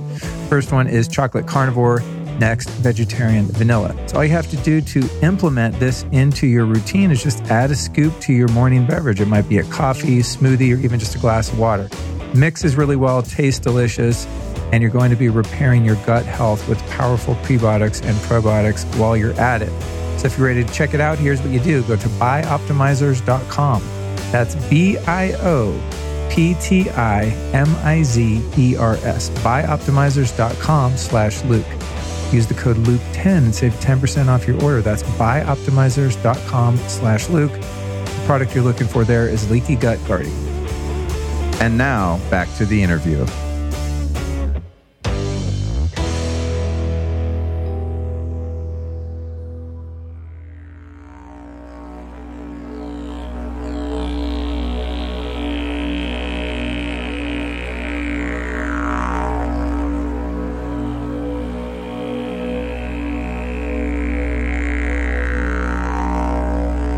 It is now the end of day 5, and Alyson and I were just too smoked yesterday on day 4 to do our daily report. So I'm too smoked today to do this one. So we agreed to shelve it. And as I'm looking at my notes, I didn't really have too much to report for day 4 either, but there was plenty to report today. So I'll start with my day 4. This would have been the first day of the walking meditation. Was that the first one we did? I have no clue. It's a blur. We're basically like on a big DMT trip out here. So the days run into each other. But anyway, yesterday, day 4, the walking meditation is a pre-recorded meditation that Joe leads. And it's about getting the medicine into your body, and meaning that it's about working with these energies in the energy centers, working with the breath and your intention and those access points to consciousness, and then getting it in your body doing the walking meditations. And I had a difficult time with that one because it was cold at 6 a.m. I was just very much trapped in my senses. You know, my feet hurt, my body hurt, and walking, trying to be all Mr. Positive and like own the day vibe was not really flying. I won't say that I went super negative, but it was definitely challenging to kind of get into the zone. Happy boy. Yeah, happy boy. Yay. And then that's what Alyson does every time I get super negative. Which if you listen to the podcast on a regular basis, you get like my best self, you know. But if you live with me, you see the grumpy old man emerging here and there. Especially in the morning. Yeah. But as Joe said today, he said, you know, this isn't about Joe Dispenza. I mean, he's just the guy that created a model, has done the work. He's legendary though. Yeah, I mean, he's awesome, but you know, I don't like, he even says, this isn't about me, this is about you guys. So when I talk about him, it's not like, you know, I see him as my guru or some avatars. I mean, he's just a brilliant, really amazing person who's doing a great service to mankind by taking these ancient practices and modernizing them, making them accessible, and more than anything, quantifying them and really delivering the science behind them. But anyway, you know, he said today, he's like, dude, I still get triggered and like freak out. It's just a matter of how fast you bounce back. And for me, years ago, I could have something spin me out and I'd go into fight or flight and I might be gone for a week. You know what I mean? This is some time ago. Now it's much shorter lived, but yeah, I was definitely having a little challenge with that. But then we had something funny happen that turned into a great lesson. Oh God, I got to sit up for this one. Yeah, it's a good one. It's a great lesson in things are not always what they seem, and don't trust your mind. So a couple of days ago, we forgot to report on this, so I'm going to retroactively report because it's so classic. It's turned into a really amazing running joke. But anyway, Alice and I are sitting there in our seats in the conference, the big conference room. Is this the first or it was early, like first or second day? I think it was like day 2 or 3, something like that. Yeah. So, we turn to each other and we're like, dude, do you smell feet? And I'm like, yeah, this smells like a bucket full of assholes right around our seat. It's just so sour. Just the gnarliest, like old cheese, Parmesan, just that, the gross foot smell that you probably smelled at some point in a locker room or something like that. And it just kept wafting in, like it would just smack you in the face, when you least expected it. And you're trying to like meditate and do these things, and the stank feet smell was not great. Yeah. So in the breaks, we're like complaining to each other about it. And we pinned it on this one gentleman in front of us who, and he had his socks on. And I'm like, I remember saying to you, his shoes off. His shoes off with the socks on. I remember saying to you, like, God, how could your feet be that smelly and you don't even know? Yeah. I was being super judgy. Anyway, this went on for like, was it 2 days that we had this smell infiltrating our area, or was it just the one? Well, it was that one, but then it carried. So right. The key where I became Inspector Gadget was the following day. We were in a totally different section, and he was no longer sitting in front of us, and I got hit with the smell again. As did I. And I remember, I think I leaned over to you and I was like, yo, I am getting that same stinky foot smell again. Are you? And you're like, yeah, I'm noticing it too. Yeah. And then I'm sitting there and I'm like, this doesn't compute, because we were so sure that it was the fella in front of us yesterday, yet he's not around us today. I saw him like 2 rows back on the far left. And then a light bulb goes off in my head. And I look to the left and I see your sandals. My Earth Runners. Your Earth Runners sitting on the floor. And I'm like, oh my God, what if it's Luke's sandals? And they are always sitting right next to my head when we lie down for the meditations and stuff. Backstory, just to keep it real, I have never, ever in my life had smelly feet, to my knowledge. Never been accused of it, never noticed it.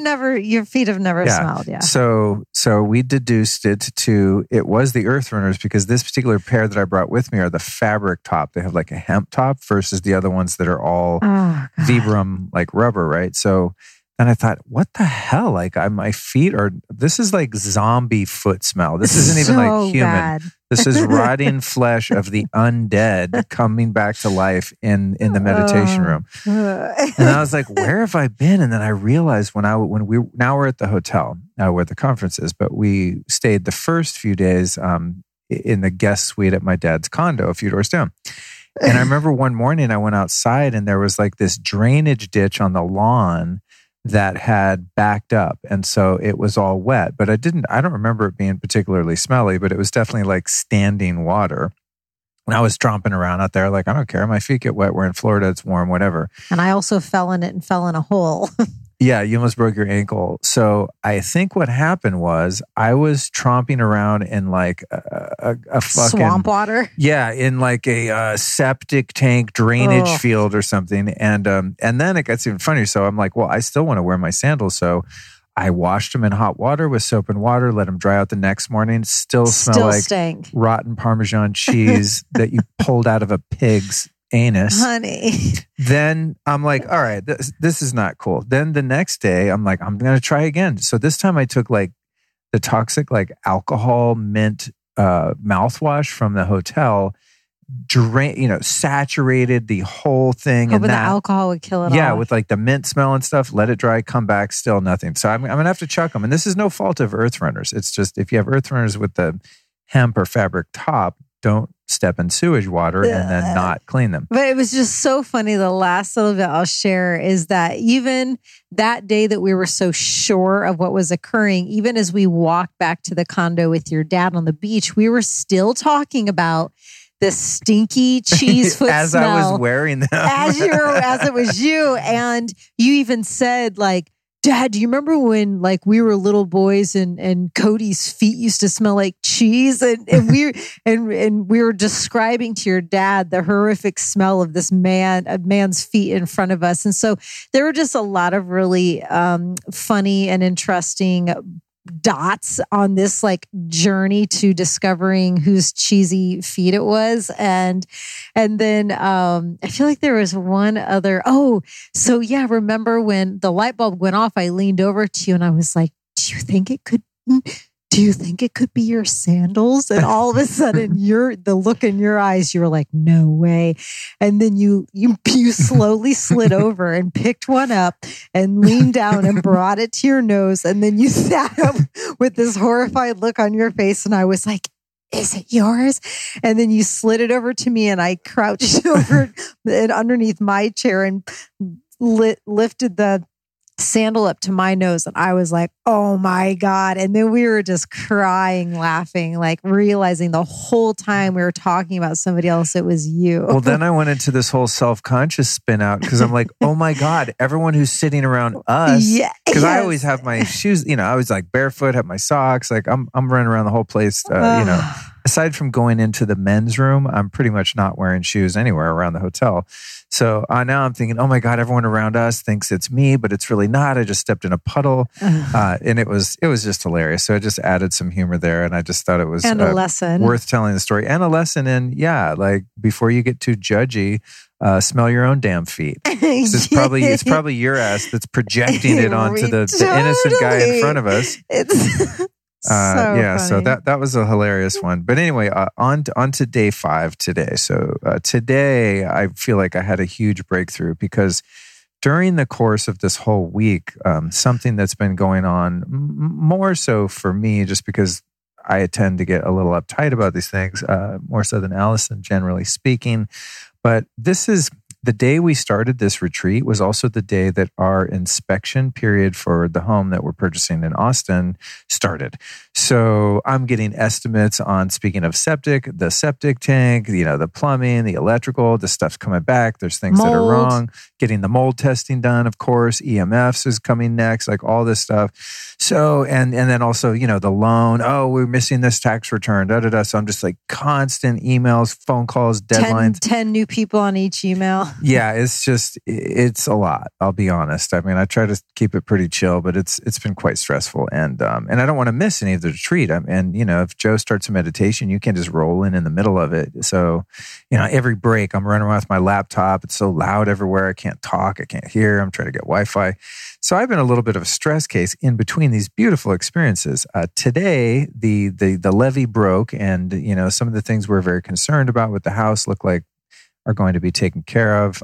We got an extension on the inspection so we can get our mold test in time, blah, blah, blah. You don't care. Point being is like here we're in this thing to like learn how to not be stress cases. And I'm a stress case in every break. And then I come back in and have amazing experiences. Today, things smoothed out with the house and I finally just surrendered. I'm going to stop freaking out. It's either going to happen or it's not, and whatever. And then we did the coherence healing, which, I want to give away all of Joe's secret sauce, but essentially we were doing remote healing on people. And in so doing, we were evoking spirit and really working again with the energy centers and the breath and doing pure love, heart. Yeah, just really opening your heart, getting in the heart center and all the things. And also today was his deep dive explanation. As far as the content goes, this is by far my very favorite, where he breaks down probably a 90-minute lecture on the science of the pineal gland and how it secretes the metabolites that eventually become DMT, and how and why the pineal gland is your gateway to universal consciousness and the quantum field, and how these different chemicals that your body produces facilitate that. So all the pieces kind of came together for me intellectually today, seeing how different plant medicine experiences and the recent literal DMT experience I had in Austin how that all is coming together and how to work with the framework, whether it's with breath work or medicines or just doing Joe's things or meditation, whatever, how one seeks to manifest a life in the material plane based on learning how to access the quantum through these various means. And so it all kind of like just came to a head and I was like, oh, ta-da, I get it. Like I got the secret to the universe. I'm sure there are many more, but this was a huge piece that I really wanted to understand and have an intellectual framework for and have a model for that. So when I do all of these types of work, I really know what I'm doing and I can get better at doing it and improve my life and get my healing powers to their maximum potential so that I can help other people as well. So that was a big pineal one. We're going to do a breakdown of that, I think, with Matt Maruka, who's here. He's a good friend. He's been on the show a couple times, founder of Raw Optics, blue blocking eyewear. And we've been hanging around with him. So I'm probably going to grab him for a breakdown of that. But that happened today. I'll finish up my report in saying that I really went all in today. I really surrendered all the stress of the house and stuff. And was just like, you know what, whatever. It is what it is. And during one of the meditations, my body started to undulate and move around in ways that were totally involuntary. And these are things that are quite common in Joe Dispenza events. People will scream, they'll cry, they'll shake, they'll fall on the ground. Like you would think if you didn't know what was going on, because I don't know if you noticed the lovely woman last night who sat 2 rows ahead of us for at least 5 minutes. If you didn't know what was occurring, you would have thought she was in a severe seizure.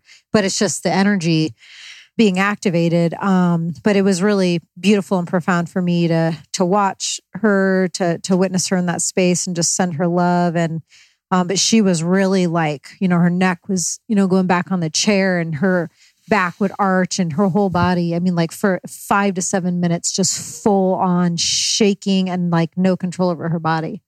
Yeah. It was like, whoa. Yeah. And I've seen this happen in Dispenza events and elsewhere in life. And I often get like journey envy because I want to have that experience. I'm like, God, why does it always happen to the other person? And finally today, it happened to me. And then I would try to stop it. And I realized, okay, if I exert my will over my physical body, I can stop this movement, but it feels really uncomfortable to stop it. So then I just go neutral and don't do anything, and it starts up again. And it can only be described as just immense amounts of energy moving throughout the body. So that was inside during the meditation. We go outside to do a walking meditation, and I go in the first part of it, you're just standing there with your eyes closed, and I'm like, holy shit, here it goes. So for like 90 minutes, doing the walking meditation, the points at which you're standing, I was just standing right at the coastline. And my body is just in ecstasy. I'm laughing, tears streaming down my face. My body just keeps undulating and moving. And I'm just like, yes. Mm-hmm. I finally got the gift of having this experience that I've watched so many other people have. And so I was just so filled with gratitude and also just, gratitude for my perseverance and just sticking with it, even though at times, I find myself wanting to give up or just I'm stressed out about the house or my body hurts or whatever. And I'm just like, no, you know what? I want this shit. Like, I really want to master these energies and be able to have these type of experiences on demand with nothing except me, my breath, my intention, and really elevate my consciousness. So it was a huge day for me. There were a few realizations that came insights, but mostly it was just feeling the power of God move through my being and just feeling my potential and feeling divinity and source. The power of love. The power of love really dropping into my heart in a meaningful way. And it was just absolutely beautiful and incredible. And I feel like today, we have 2 more days. I feel like today was kind of the turning point where I'm like, okay, like this is definitely happening. There's something huge going on. And so that's my story. At the end of day 5, we're going to sleep now. It's like 9:30. We have to be there at 4 a.m. for the pineal meditation, which is like 4 to 5 hours long meditation. And this was my favorite thing in the last intensive I did. So I'm looking forward very much to that. And we'll report back tomorrow. And I'll let Alyson give her breakdown of the last couple of days. What's been happening for you? A lot of, I've set intentions, a couple of different intentions, and one of them is pretty specific around a certain type of embodiment of love and peace. And So to witness that coming alive, opening up new worlds of that for me and different shapes and forms and visions and downloads has been really profound to just see it all like flowering and blossoming. And this greater understanding of love and what it means and how I want to be that and also share that with the world has been revealing, and tons of very, very clear downloads and instructions and visions, especially around my work, my brand, which has been really epic. And generosity has just been opening up for me more and more. And sorry, whenever we talk about really high vibrational things, sometimes it's hard for me to catch my breath. So that's why I'm like huffing and puffing over here. And let me try to get a breath actually. Okay, finally got one. So I feel for the most part, I've always been a pretty generous person. And that has grown and grown. And especially over the last number of years since I had my awakening, I've very generously given to a lot of causes that I believe in and nonprofits and things like that, and just do what I can to, do good things for friends, family, whatnot. But there's just some other level of generosity that's opening up inside of me that I'm really loving. And it feels so exciting. Just all these ideas, like how I can, offer whatever kind of empowering support that I can for other people who are also bringing more light and divinity and consciousness to the world. I don't want to say the specific ideas yet, but they really entered in loud and clear, and they all feel really good and juicy and aligned. So I'm excited to start implementing those. And then, I just can feel bodily wise, just a lot of things coming on board, like circuitry and activations, like, coming online. I can tell like day by day, just now it's this thing, a few days ago, like my body was doing these undulations, whatever the word is. And I could feel that. And that was before he kind of explained that your body can start to do that with this stuff. And then when he's explained it, I was like, oh, that's that thing that my body was doing yesterday. And then I think today, just different surges of energy, of course, but there was something massive, like some sort of, I think, healing energy that got activated even more in my right palm. And so it's been really cool to just see day by day the perfect order of like, now we're going to turn this switch on for her. Now we're going to turn this circuit on. So I'm really excited to experience tomorrow's very early pineal practice. And I feel like there was a couple of one other little nugget I think would just be helpful to share that Dr. Joe even said he still does to this day. Like when you are getting triggered or frustrated or annoyed or feeling a lack of love in your experience somehow, to ask yourself, what would the master do? Oh yeah, that was good. That really resonated very instantaneously and strongly. I think he would throw his laptop down and go, God damn it. Like I've been doing with this real estate stuff. Right. That's what the master would do. So there's a little nugget for you. If you start to feel yourself shifting into a lower realm, lower vibration, lower frequency, like notice it, be consciously aware. Because consciousness is just equal to awareness. So be aware that that's happening and take a pause, take a deep breath and ask yourself, what would the master do? And hopefully that can help you re-navigate up to a higher plane. And I feel like there's just one last little thing. And I guess it just kind of boils down. Well, one thing that happened that was really cool in my meditation today, I was having, again, a lot of visions and downloads, and I got this message. It was just 3 words because I was floating in the void. It was all black, and then 3 words came in. Very simple, but super powerful. It said, nothing is everything. And the second it said, nothing is everything, the black space void that I was in got completely technicolor. And I literally could see the entire energetics web and weaving of all that is and all that ever was. Like I could see the whole entire thing. It was beyond sacred geometry. It was so far beyond that. It was, I can't even, it was just literally these, like a lot of fuchsias and pinks and oranges and purples and reds. And I could see the interconnectedness of all that is. And it was pretty profound. So nothing is everything. So when you are... I like that. Nothing is everything. That's good. Yeah. It's a good album title. Let's make a band. You be the drummer. Yeah, I was going to say what? I'm the shamanic drummer. I'll make up my little songs that I do. I don't know why when a good title comes up, like the title for my book I'm writing right now, which will remain unspoken for the time being, it would be the best album title. And so I was like, well, I don't really have it in me to put in an album, so I'll name the book that. But that's a good one. Yeah. And then the last little nugget I'll give you just to remember is that it's not about changing matter. It's about changing the field.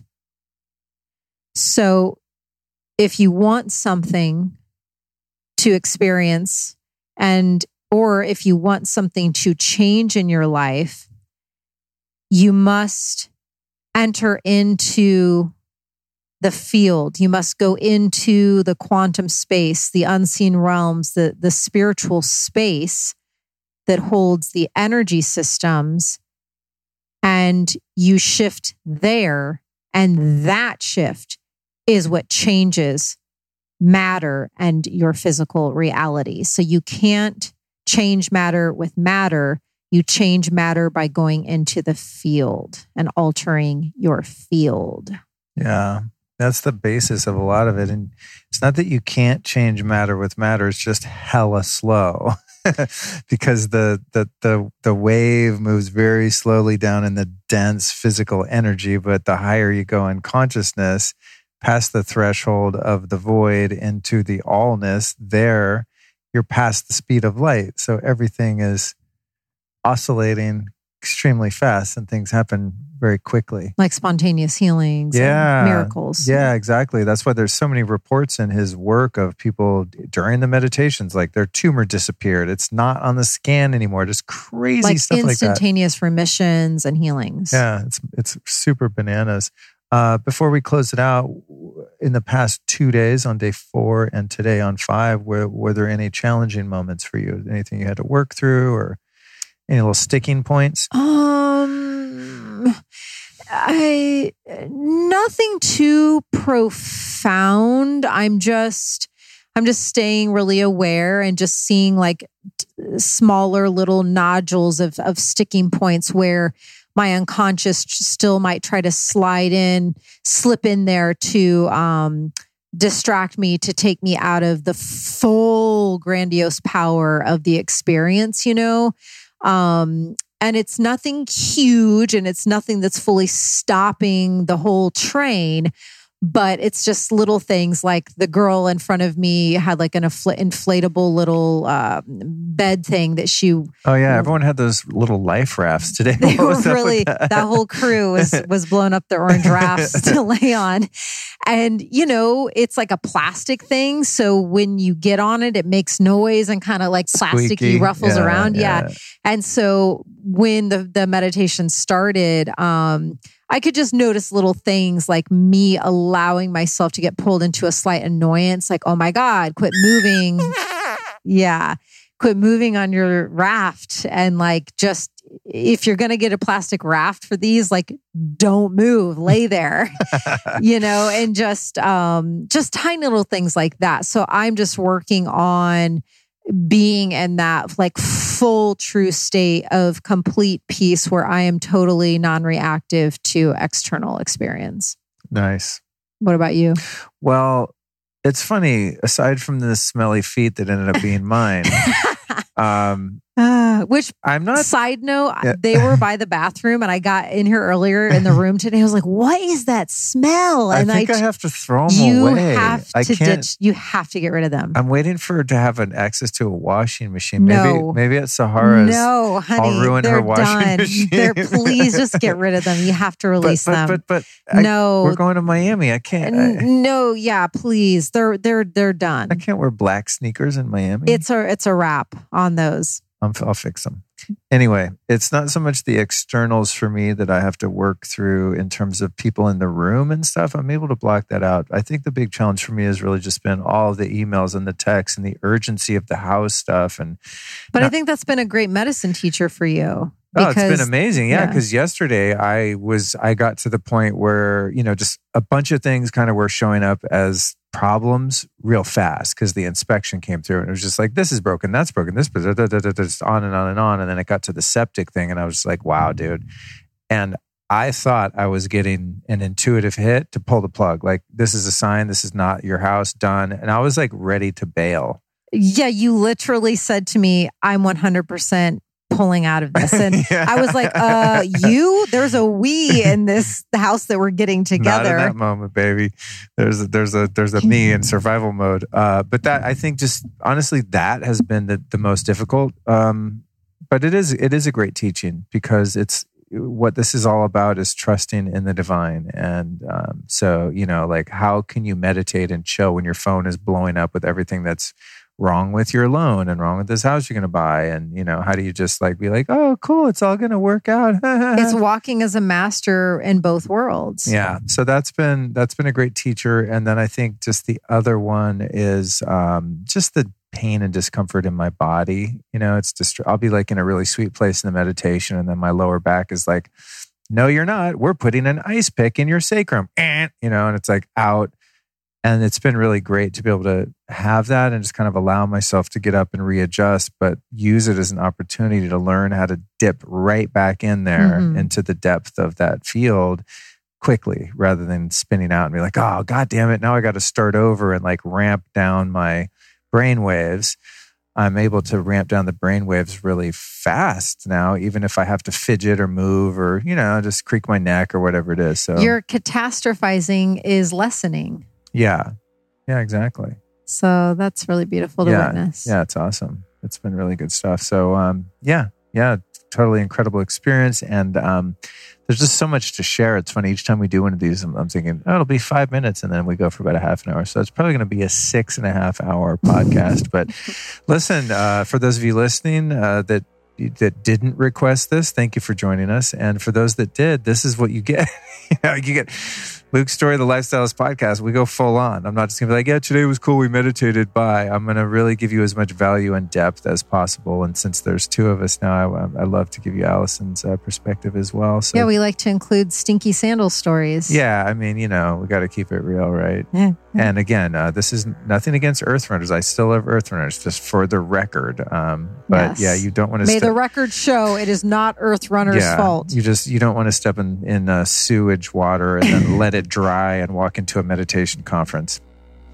Yeah, well, that's a great place to end. All right, you guys. God bless. We'll be back tomorrow with another report. Peace.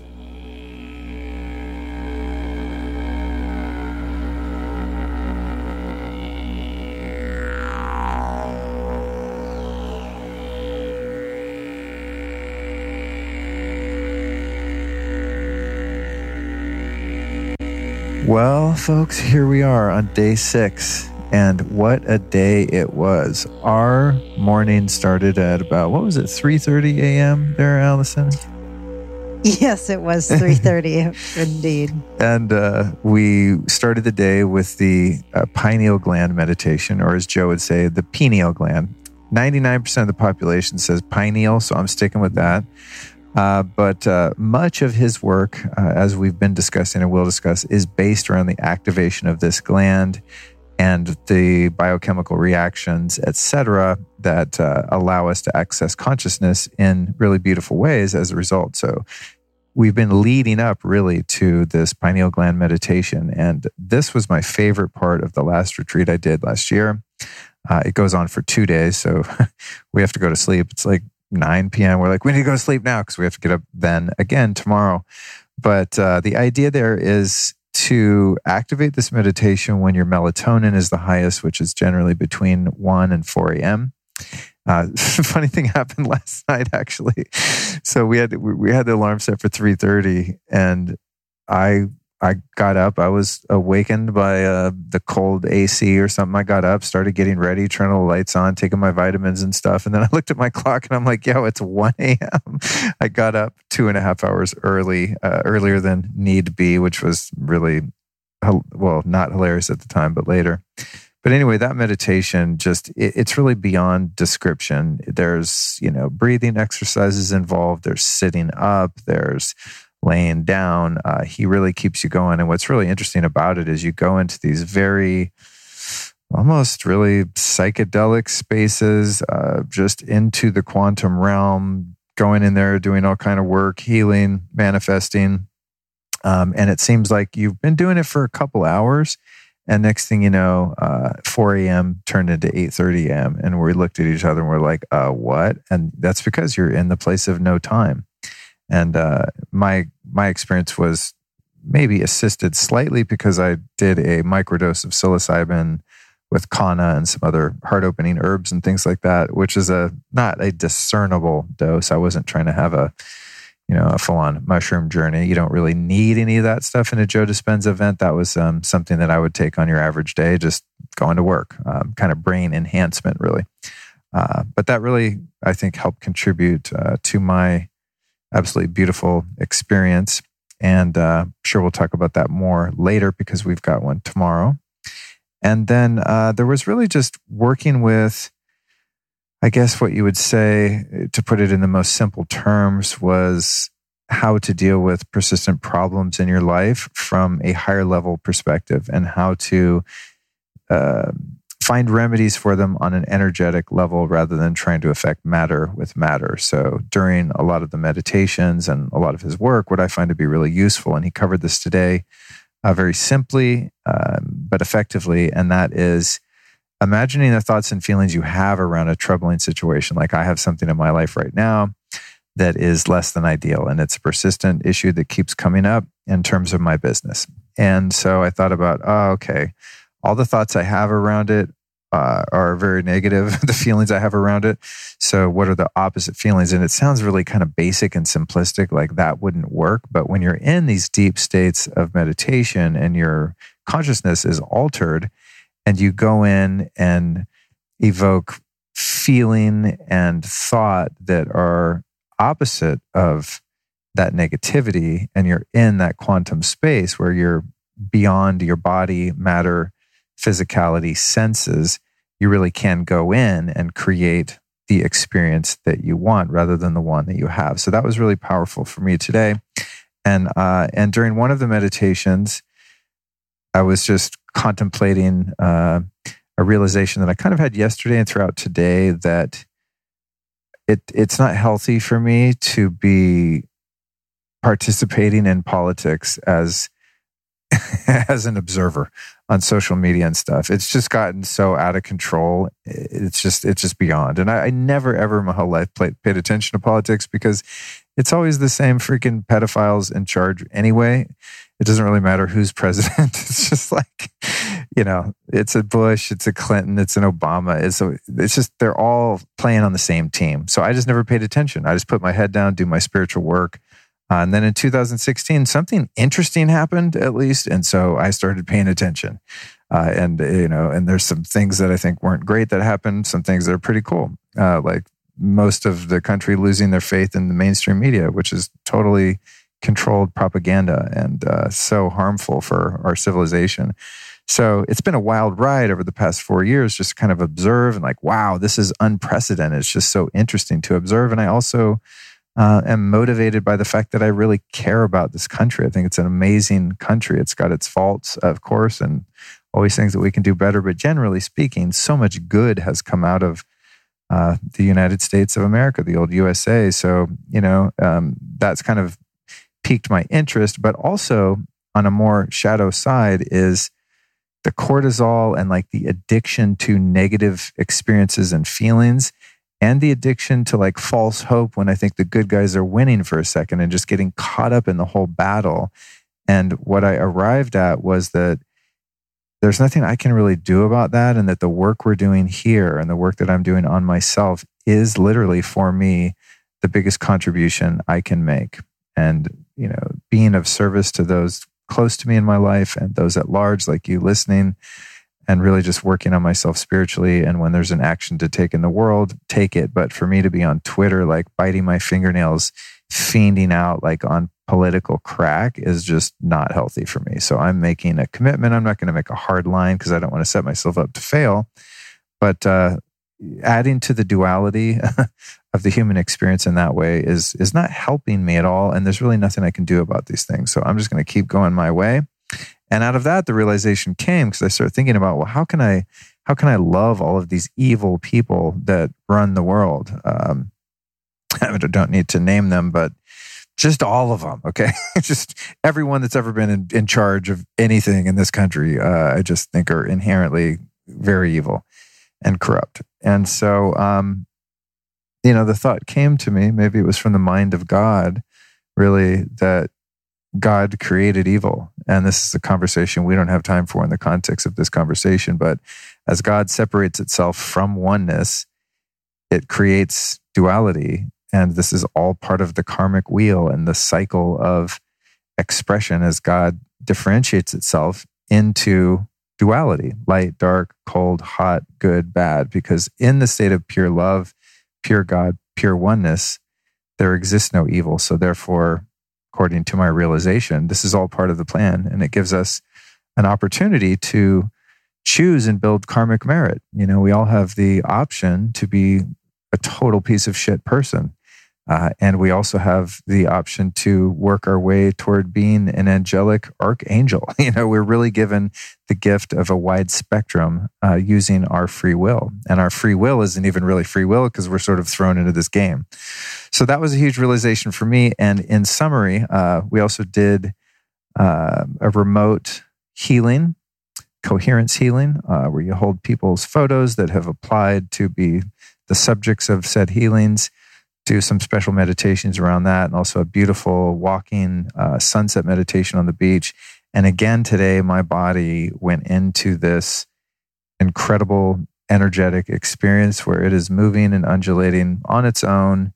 And I'm just not stopping it. I'm not making it happen. It's just doing what it does. So I had some really powerful breakthroughs and spiritual experiences today, using the different techniques and, really listening to the meditations. And it was a very, very uplifting and just a groundbreaking day for me. It's like, I think if anyone was going to do anything in the personal development or spiritual scene, this would be by far my top recommendation, just in terms of the transformations I've witnessed in myself and in others this week. And just the energy here is just absolutely incredible. It's like nothing I've ever seen, honestly, especially outside of plant medicine ceremonies and things like that. I mean, this is something like my dad's here. He's in his 70s, albeit he's finding some of it a little weird. I actually thought he would think it. I didn't think he would think it's this weird, but that's because I'm super weird. So this is all just normal to me. People falling over, going into convulsions because they're having a Kundalini awakening. He's kind of looking around going, what? And today, I think he was like, my hands were burning or numb or something. He's like, what the hell is going on? And I kind of forget he doesn't have these type of experience on the reg. But man, to just walk in and have people from all walks of life have some really profound experiences is really incredible to participate in and to bear witness of. So I'm going to hand the mic off to Alyson. She just keeps flooring me with her insights, and every day she's got the most amazing notes, and it's been really incredible to kind of share this journey with her. And I look forward every day to this part of the day where I get to get kind of, her experience, which is always much different from mine and really fascinating. So with that, my love, I will hand it off to you. All right. So yeah, I'll just keep mine short and sweet. The theme of just more love, pure, but specifically pure love, just keeps opening up for me more and more. And I think the second changing boxes meditation was the one that was really profound for me. I don't really have the energy in me right now to get into the specifics of the old box that I was very clear on wanting and needing to leave behind, and the new box that I was very ready to step into, but I had extreme clarity in all of that. And then with Dr. Joe guiding us, it was just, it was a game changing meditation for me, because at the end, like I think it felt like in the last 1 to 2 minutes, just right in the tail end, the whole journey had been powerful for me. I'd been getting understandings, and I was really tuning into the new frequency in the quantum field that I was ready to embody and experience so that I could change boxes and release that old one. But it was right at the end where, out of nowhere, God, Goddess, Source, the divine, whatever we want to call it, showed me this very clear vision of 2 people sitting on a bench and a wallet on the ground. And, clearly one of the 2 people, it had fallen out of their back pocket or purse. And I said, what does this have to do with what I'm here for? These boxes that I'm changing, what is this all about? And God, Goddess spoke to me really clearly and instantaneously. And they said, this is your feeling. And so I walked toward the 2 people on the bench with the wallet on the ground. And I realized, as I was leaning to pick that wallet up in the vision I'm having in the quantum realm, as I'm reaching to pick up the wallet to hand it to, the people sitting there, I realized it was that specific feeling that Source was instructing me. If you tune into this frequency, you will be able to change these boxes like right now. Like this is the golden key to your golden door. It's this specific feeling. And I know that might not make total sense to you all listening, because I didn't give the full context of the old box and the new box, but it was just, I'm just really, really grateful. So just wanted to speak it out loud so I could express my gratitude out loud, because the last thing I'll share is, if you can think about, how great that feeling is when you see that someone has dropped their wallet and they're oblivious to it, and you get to be the person, right, that like scoops their wallet up and keeps it safe and then taps them on the shoulder to like hand it to them. And think about that precise moment when your eyes lock and both of your beings register that you're giving the wallet back and they're getting their wallet back. And it's such an important, prized possession that has a lot of important things in it. And the heart swelling that happens for both people, right? The receiver and the giver. And I just, like I said, incredibly grateful to have been given that gift, that if I just hone in on what that kind of moment, that specific moment, what that would evoke inside of me and inside of my heart to feel, that's the specific zap of frequency feeling that I need to focus on in order to continue drawing the new box into my life experience. So, that's that. And I guess the last little nuggets, and just giving people more and more love, and opening up my heart more and more, and understanding the truer embodiment of being pure love more and more. It's like, even when, people might be frustrating or, saying hurtful things, critical things, things that just, you can tell they're stuck in old programming or old brainwashing or whatever. It's just that you need to focus on loving them into life. Just how much more can I open my heart?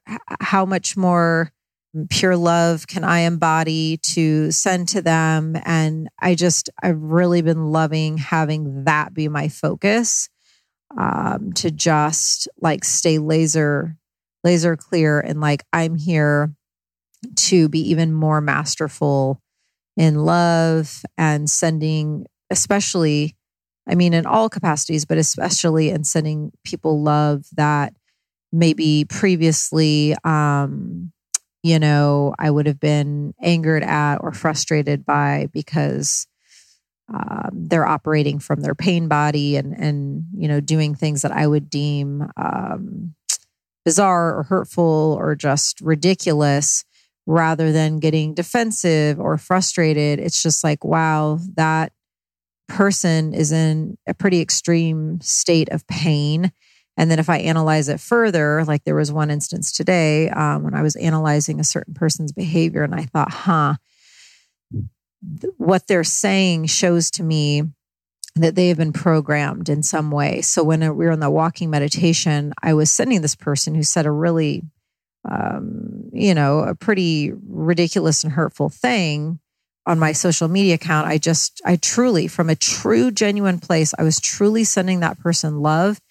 And I was sending love to the programming that has their brain just all amok, and sending love to the TV for, the brainwashing it does. And I was just so powerful to just blast all those lower realm circuitries with such high, powerful love, especially doing those walking meditations with 1,000 other people. And you're just in that really potent field. So I don't know, I'm just really enjoying the greater mastery of pure love. Do you find it impossible to describe the pineal meditation? Like I was trying to come up with some words to explain. I don't even know what happened. Just all those, 4 hours or something went by. And if you were pinned me down the lie detector, I don't think I could tell you what happened. No. It was just bizarro land. Did you have any concrete memories or takeaways from that? It was more, just super states of brain activity, spaces and states in my brain that I don't think one dips into to that level and capacity very often. So no, I'm not able to clearly articulate it, other than being in that quantum field and getting your brain into those states. It truly does create a sense of timelessness, because I can do my work very fast, very efficiently. I can tap into source, other realms, other dimensions on demand instantaneously. So when I do that, I'm able to get in there, talk to who I want to talk to, or receive whatever vision, download, auditory message, whatever is going on. It happens very fast for me. So I personally don't tend to gravitate to guided meditations or practices that are hours and hours long. They're just not necessary for me typically. So I wasn't sure how I would feel about this one this morning, but I was shocked when he, told us to sit up and said, it is now, 8:37 in the morning, and we had started at 4 a.m. So it was very close to a 5-hour-long meditation. I was really flabbergasted. It did not feel that long. I would have guessed maybe 2, maybe just because I knew it was the far out long day, I would have maybe just tacked on an extra 30, but I would have never guessed 5. Yeah. Yeah. That was pretty wild. I'm looking forward to it tomorrow. I don't know. I always feel like I want to come out of something with some nugget of wisdom for myself or something to share. But with that, it was just super, super deep space nine, just floating around in the ethers. But it's also, you're very tired and you're all in that melatonin vibe. And, you're just floating in the ethers. And then he'll just say, sit up now, get in your chairs now. And you're down on the floor and you just were in these altered states that you've never been in. And then you're trying to find in the dark, find your chair. And I almost fell over at one point because I just was so discombobulated trying to get myself back up in that chair. And then you go straight into a different form, a different method of breathing or focusing on a certain energy center, aka chakra. And it's just, it was and then you just do that, get down, get told to get back up, get down, get told to get back up. I think at least 4 exchanges. Yeah, I think it was 4 rounds of that. So it was a wild, beautiful ride, but I definitely trust and know that even when I don't come back like that changing boxes meditation, I had a very tangible takeaway, a specific source given vision and auditory message. And it was bingo, bango, got it. Golden key indoor. I'm across the threshold into the other land, we're good. Even when they're not like as concrete and clear as that, I still know there's so much taking place in the circuitry and threads and just every fiber of our being. So it's kind of fun to be in that just like what the hell happened world too. Yeah, it is. I loved it. Well, I know what the hell's about to happen now. We got to go to bed because we're getting up at 3:30 again tomorrow. Can't wait for it. And thanks for tuning in, guys. We'll be back with our final day report tomorrow if we've got it in us. And with that, we sweepy. We're gonna go to bed. Night.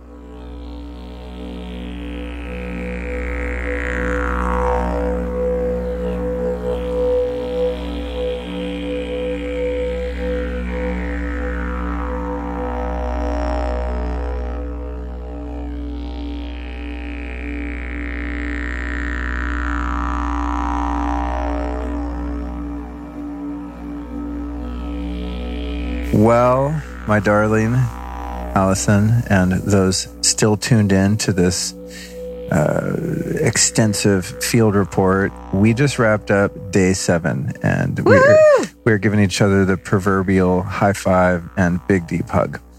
Oh my God, what a day! We obligated ourselves to finish these reports, but I don't know where you seem to have a lot of notes from today. I'm just like, I'm blissed out. I just want to lay on the beach naked, roll around, and thank God for my existence. But we do have a report, so I'll give as close as I can a report as to what happened for me this week in culmination and also today. So today started, of course, waking up at 3:30, going into the room for the pineal meditation at 4 a.m. That wrapped up around 8:30. And I got to say, I mean, I've had some pretty profound experiences in my spiritual journey, but I have never, ever had the depth of meditative experience that I had today. Just quite immediately was able to drop into the void, get past the void meaning where there's, you've lost contact with the body, thoughts have ceased for the most part, emotions have ceased, and there's just kind of an observer peering into the blackness and depth of consciousness. And then past that point, of course, as we've been discussing here, is the allness, the everything, everyone, all that, right? And so there were just long periods in which I was just in complete emptiness and stillness and could feel really just the energy moving through my body, but specifically in my brain. It was just like my brain was having a neurogenesis explosion energetically, and I could just feel just all of this energy darting around the different areas of my brain. And I had that too. You were getting that like on the hardcore neuroregenesis. Neuroregenesis. What I was wishing for, I don't know if you thought of this too, but I was like, man, I wish they had me hooked up to an EEG because I'd be so curious to see if I went in. At that exact moment? Yeah, because I definitely was like in full brain theta. Like I would be most certain, but I'm curious if I went into that. When you're feeling that tingling in the top of your head and it's like, I wonder if that's the gamma that he's referring to. I don't know, but all I know is at one point, my entire brain, not just like one region, one lobe, my entire brain became activated in a way I've never felt. And I literally felt like, I'm doing like worm movements with my fingers, like these lines just appearing and moving through my entire brain. Like it felt like my brain was being remapped and new and reborn. It was really wild. Yeah, very cool. And again, 4.5 hours went by like nothing. And even when he was about to end, just the logical mind was like, I think he's about to end. But as far as if you would have not given me that cue, I mean, there's just no way we were there 4.5 hours. It's just an incredible speed lapse of time that is just, I don't know, it's really indescribable. I think that's why I'm struggling for the words here. It's those spaces that you're able to go to are really just ineffable. There's no way to really describe. It's like it's emptiness, but it's also fullness. And there's a couple things worth mentioning. Actually, a lot of the kind of beginning levels of this work with Joe is about manifesting the life you want. And that includes manifesting in the world of matter, right? So, I want this house. And today for a second, I want to get a barrel sauna in the backyard. And there were a couple of things, because when you're in that field, of course, that's where matter generates from, according to Albert Einstein and the theory of relativity and, speed of light, yada, yada, where all matter originates from the field, from energy. And so you can do that kind of work. But I remember earlier in the week, Joe's like, yeah, and a lot of my advanced students come in wanting to manifest a Ferrari and, the wife or whatever. And then by the end of the work, they just want to be in that field and just be holding space there and experiencing what he calls the divine, which is not a word that I use. I just want to be with God.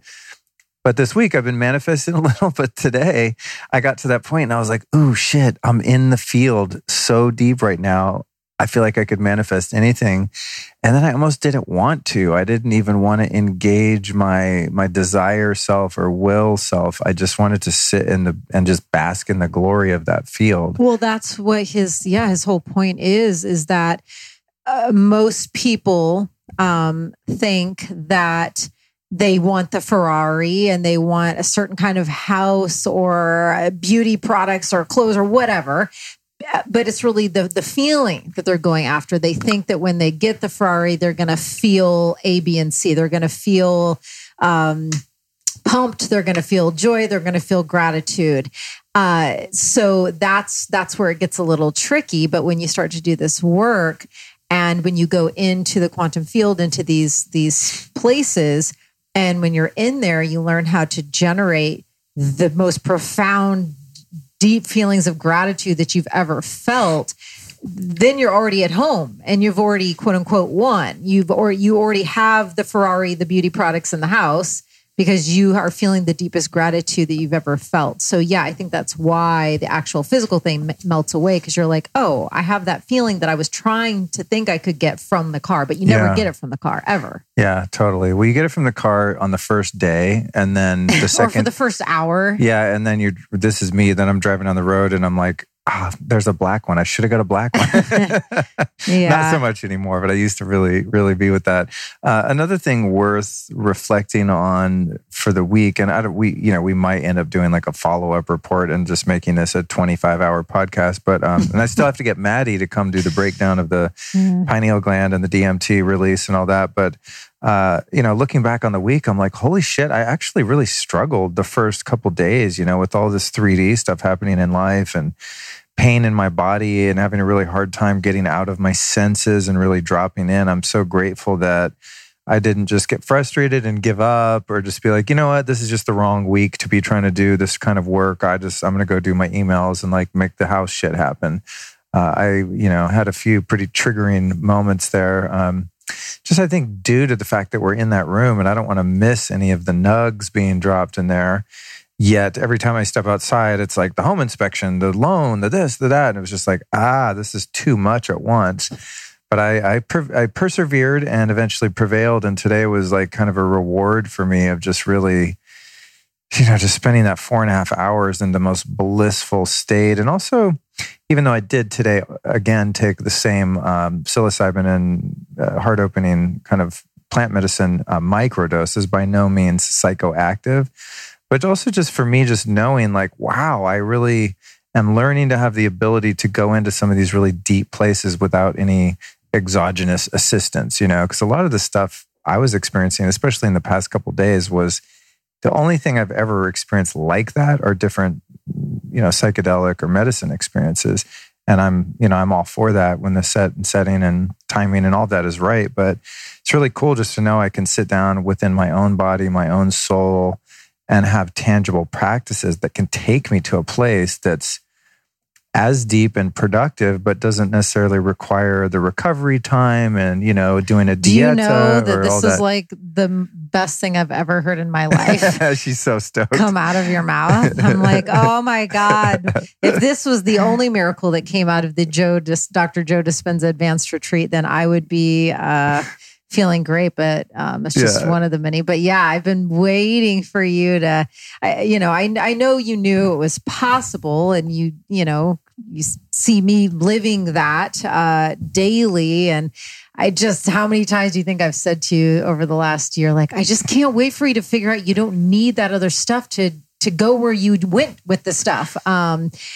So I'm just happy that you're landing in it more and more. Yeah. I mean,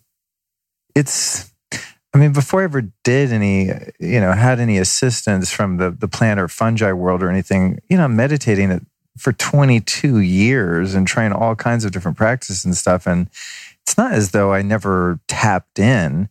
I'm just talking about like the profound depth of experience that I've had this week, where I'm in that space going, holy shit, I can't believe I'm in here.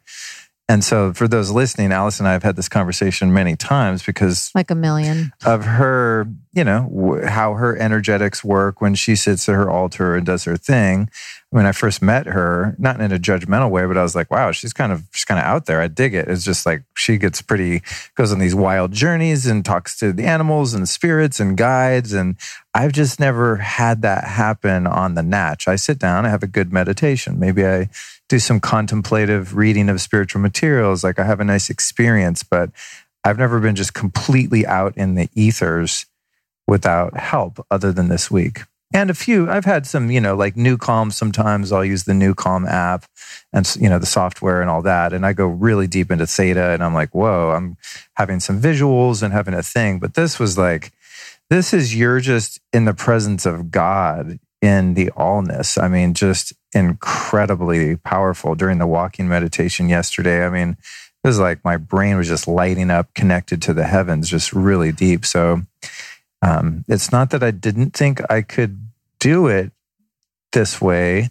I just knew that I hadn't quite gotten the code yet. I hadn't cracked the code. Yeah, I was aware of that. I said that I knew that you knew you could eventually get there. I was just waiting for you to have that experience so that it was anchored. Yeah, it's very cool. So I think that was, for me, that was one of the huge takeaways this week is like, yes, I'm fucking nailed this thing finally. And there's more to nail all the time, but I know for sure I'm at the point now where I'm able to drop in, and that's a really good feeling. And it's definitely related to the experience I had in Austin too, that really cracked something open within my being that opened these channels in a way that have never been opened. So I think that's really, kind of the point, at least for me, with some of those peak experiences to, you crack open the door and you've got some help cracking open the door, but then the real practice is how do you take that into your life and integrate that and learn how to access consciousness in that way without necessarily having to go through a whole ceremonial or therapeutic experience, because that can be taxing and isn't always appropriate for where you are in your life, and having days to recover, and it's quite an undertaking, and also comes with potential side effects and risks as well. So yeah, this is just just such a powerful way for folks to tap into their inner power. And so having had some challenges this week and just persevered, I feel really good about myself. I'm just loving who I am right now. And also, having the experience with you, and it's not like you were anti-Joe, but you weren't super, super excited about it. You're just like, oh, this will be fun. This will be cool. But to watch you really dive into this work and just give it your all. And I think to feel, for me, the most important thing, and if, I don't know if my new podcast, Ceremony Circle, will be out by the time this airs, but for those of you who do start to listen to that, you will hear me say in every episode that my most important criteria in picking guests to come on my show is embodiment. Embodiment. I will say it over and over again. And so for me, I'd only experienced his work through using his journeys, meditations on my phone. Right. And I understood the power of them, and I resonated with the work. But to share space with him and to really feel him and his heart and his energy and where he moves from, where he does his work from, the place from which he does all this from. That's what instantly sold me, was his embodiment. And so that's what, right out of the gate, just, I was like, this guy's a legend. He's a master.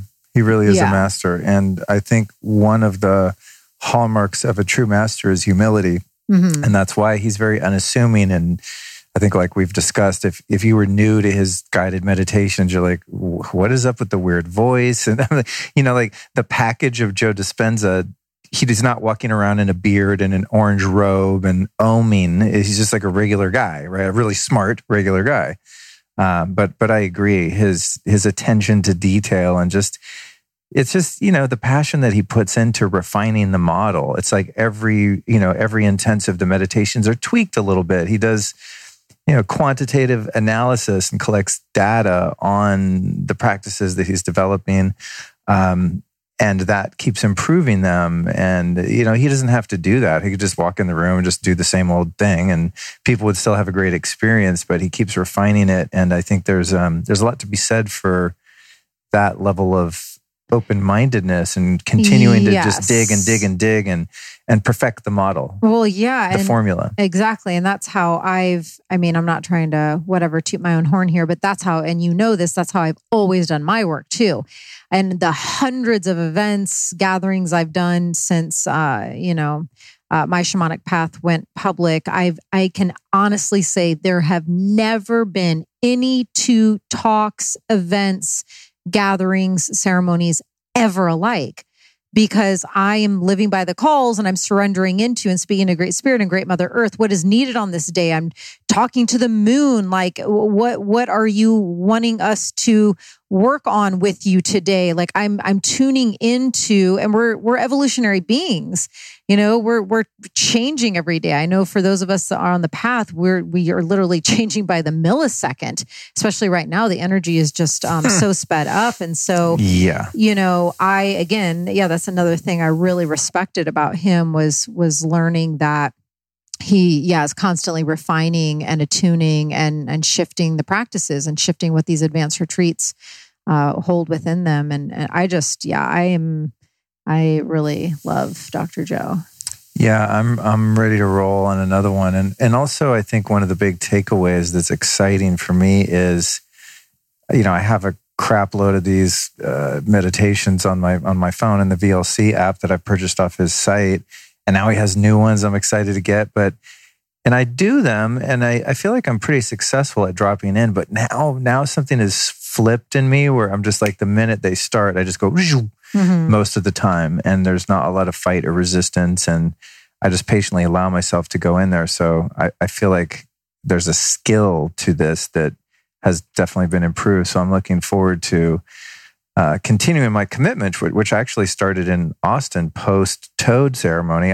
Every day I was like, I need to do these long ass Joe meditations. And I would go so deep. And I was like, yes, something like I've cracked the code here. It's been cracked for me. So I'm looking forward to really making this part of my routine, because I'm just seeing the transformation in the people here and in myself. And after years of Vedic meditation and Kundalini yoga and all the things that got me here, this is it's the next evolutionary practice for me that I'm really resonating with. And I'm sure it's likely I'll do this for a period of time and I'll find some other thing. I just sit there and do whatever, It's like, this is the thing for me for right now. And so I'm very grateful for that. And a funny thing happened too. And then I want to hear some of you took copious notes, so I want to get some specifics. I know. We're also... we're about to go to dinner. I mean, yeah. And that's all right. I'm going to be quick, and then, when we get back from dinner, we can continue with our day 7 report. Okay. But the thing that's funny is, I deleted Twitter from my phone. I don't want to set myself up for failure and make like a hard stop of political social media sobriety, I guess you could say, or abstinence. But... I did make some steps, and I'm just like, it's game over now. It's just the bad guys are in charge, and it's the way. I don't know what any one person like me can do about that. It just makes me crazy to watch the tyranny that we're experiencing. So I decided, you know what, I'm just opting out. I'm going to work on myself, work on, helping others, and that's it. But I did open my phone and I had to message Kelly Brogan, who I'm hoping to do an interview with when we're in Miami this week. And I'm also in David Wolf's Telegram channel, which is like a feed of social commentary, let's just say. And it's pretty radical. And I have to say, I agree with most of it. It's just pro-freedom, kind of anti-communism sort of threads. And I didn't really want to know about current events. Like, I understand what happened in Washington on the 6th and what a shit show that was in every way. And I'm just like, okay, game over. I'm out. This is just getting ridiculous. But I did look at the feed and I'm like, wow, like Apple today just banned Parler.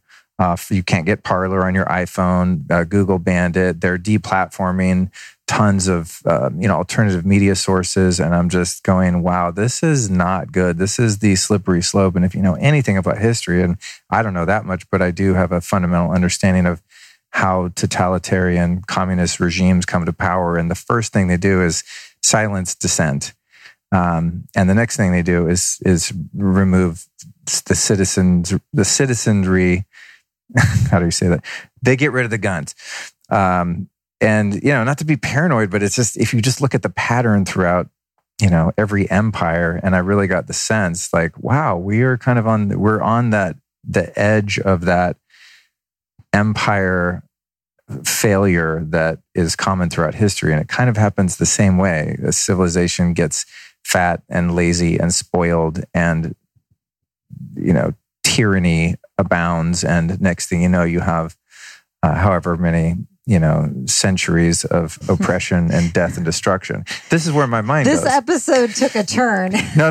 There is a point to it. The point is that my mind took a turn, and I was given the insight, like, Luke, there's nothing you can do about this shit. Just go inward, go to God, go to service, do your thing. You don't need to pay attention to the noise, because it's just going to drive you crazy. Mm-hmm. And I was like, oh, just look at this one thing. It's kind of like when I used to be like, I'll just have one line of Coke tonight and a couple beers and I'll be fine. And, next thing you know, my whole life is unraveled within, 6 days later or something. So it's just a reminder. Yeah, it's game over. It's, just buckle up and just be mindful of your consciousness, because things are so wacky now. There's no point really for me to pay attention. So that was a great lesson in that. And, I went from being like really positive and like, oh my God, it's amazing, I love my life, to like, okay, the country's falling, the empire's falling within a matter of minutes. So it was a good reminder as to why I made that decision. And also, I was really able to just bounce back and get back to center. I observed that like spin out of, okay, we got to get more ammunition. We got to get water.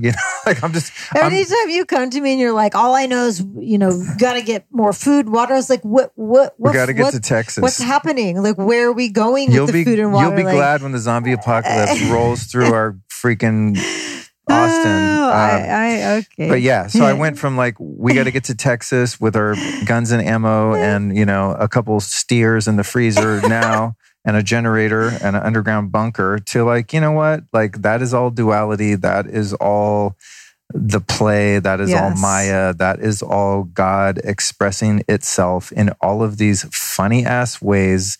And if I can really ride that wave, then I can do my good in the world, continue to build karmic merit, and continue to up-level my consciousness and bring anyone with me that chooses to come. And so, I will be continuing as best I can on the news fasting and just doing the work. And that's all I have to say. And you feel free to give however much of your report you want to or can before we split here to go meet Pops for dinner, and we can always come back and do another excerpt later if you want. Yeah, I think that I just want to share this. Second 4 a.m. meditation was really such a glorious ride. It was so beautiful for me to feel the divine energy. There towards, I don't even know. I don't know if we were 1 or 2 hours into it, but I just at one point started to feel the divine current, the divine energy so beautifully moving and swirling and dancing around the room. And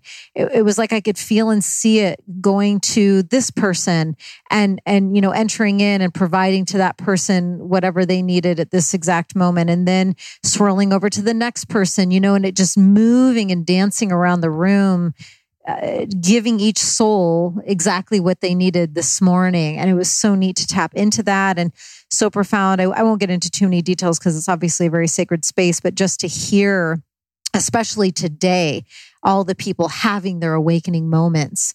And if you've ever been to a Dr. Joe Dispenza retreat, you understand what I'm saying. It's very loud and clear when they're happening, I will just say. And, every time someone would have that explosion of that awakening, I was just sending them so much love and just so excited for them that there's another, even more connected, aligned, conscious, awake, loving being on the planet. Not that they weren't those things before, but now they're that to a whole nother level.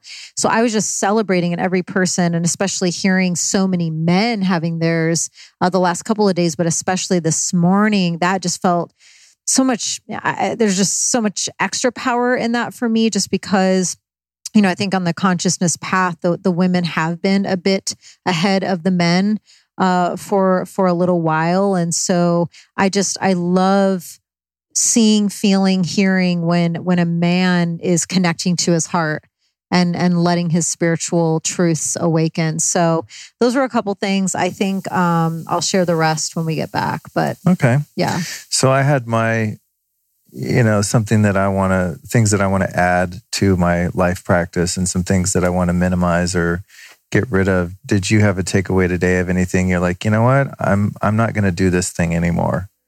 Like what was something that you uncovered? Oh yeah, I have those in my notes. Oh, that's in your to be continued. Yeah. All right, we'll do a continued report on the day 6 and whole week summary later. Then yeah, I think that would be good. God knows we don't want to keep my dad waiting. My dad's always like 10 hours early for everything. It was super, yeah. I did not inherit that. And maybe that's why I find that annoying when people are super early. It's like a childhood thing. 'Cause my dad, we had to be somewhere, early in the morning. We're going fishing or something. He's like, all right, we're going to leave at 6. He'd be like at 5:30 going, all right, let's go. And I'm like, dude, you said we're leaving at 6. It's just he's like military precision early.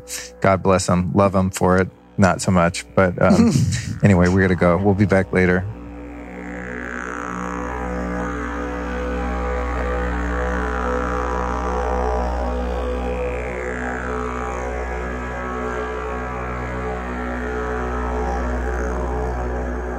So here we are as our continuation of day 6. We had to go grab a bite to eat.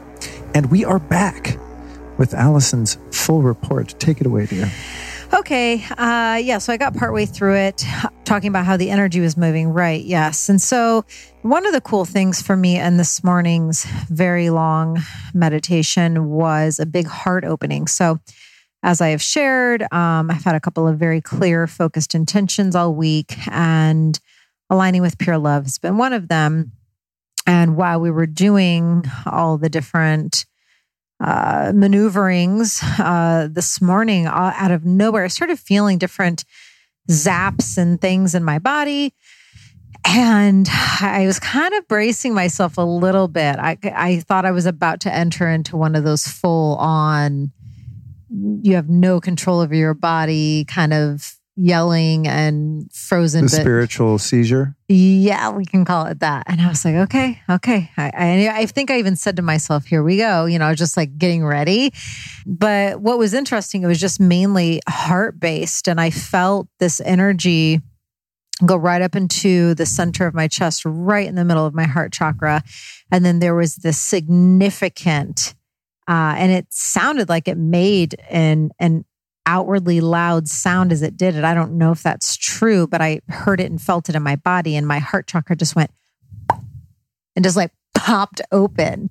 And it was this, like a champagne bottle popping open? Yeah, it was popping bubs. Yeah. Popping those chakras.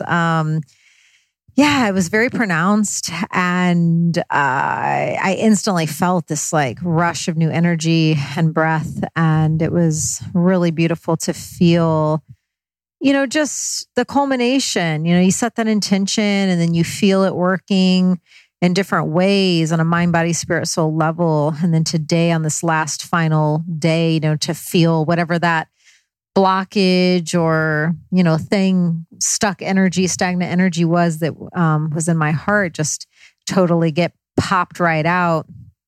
Just felt really right. And I think I already talked about my brain being reconfigured. No big deal.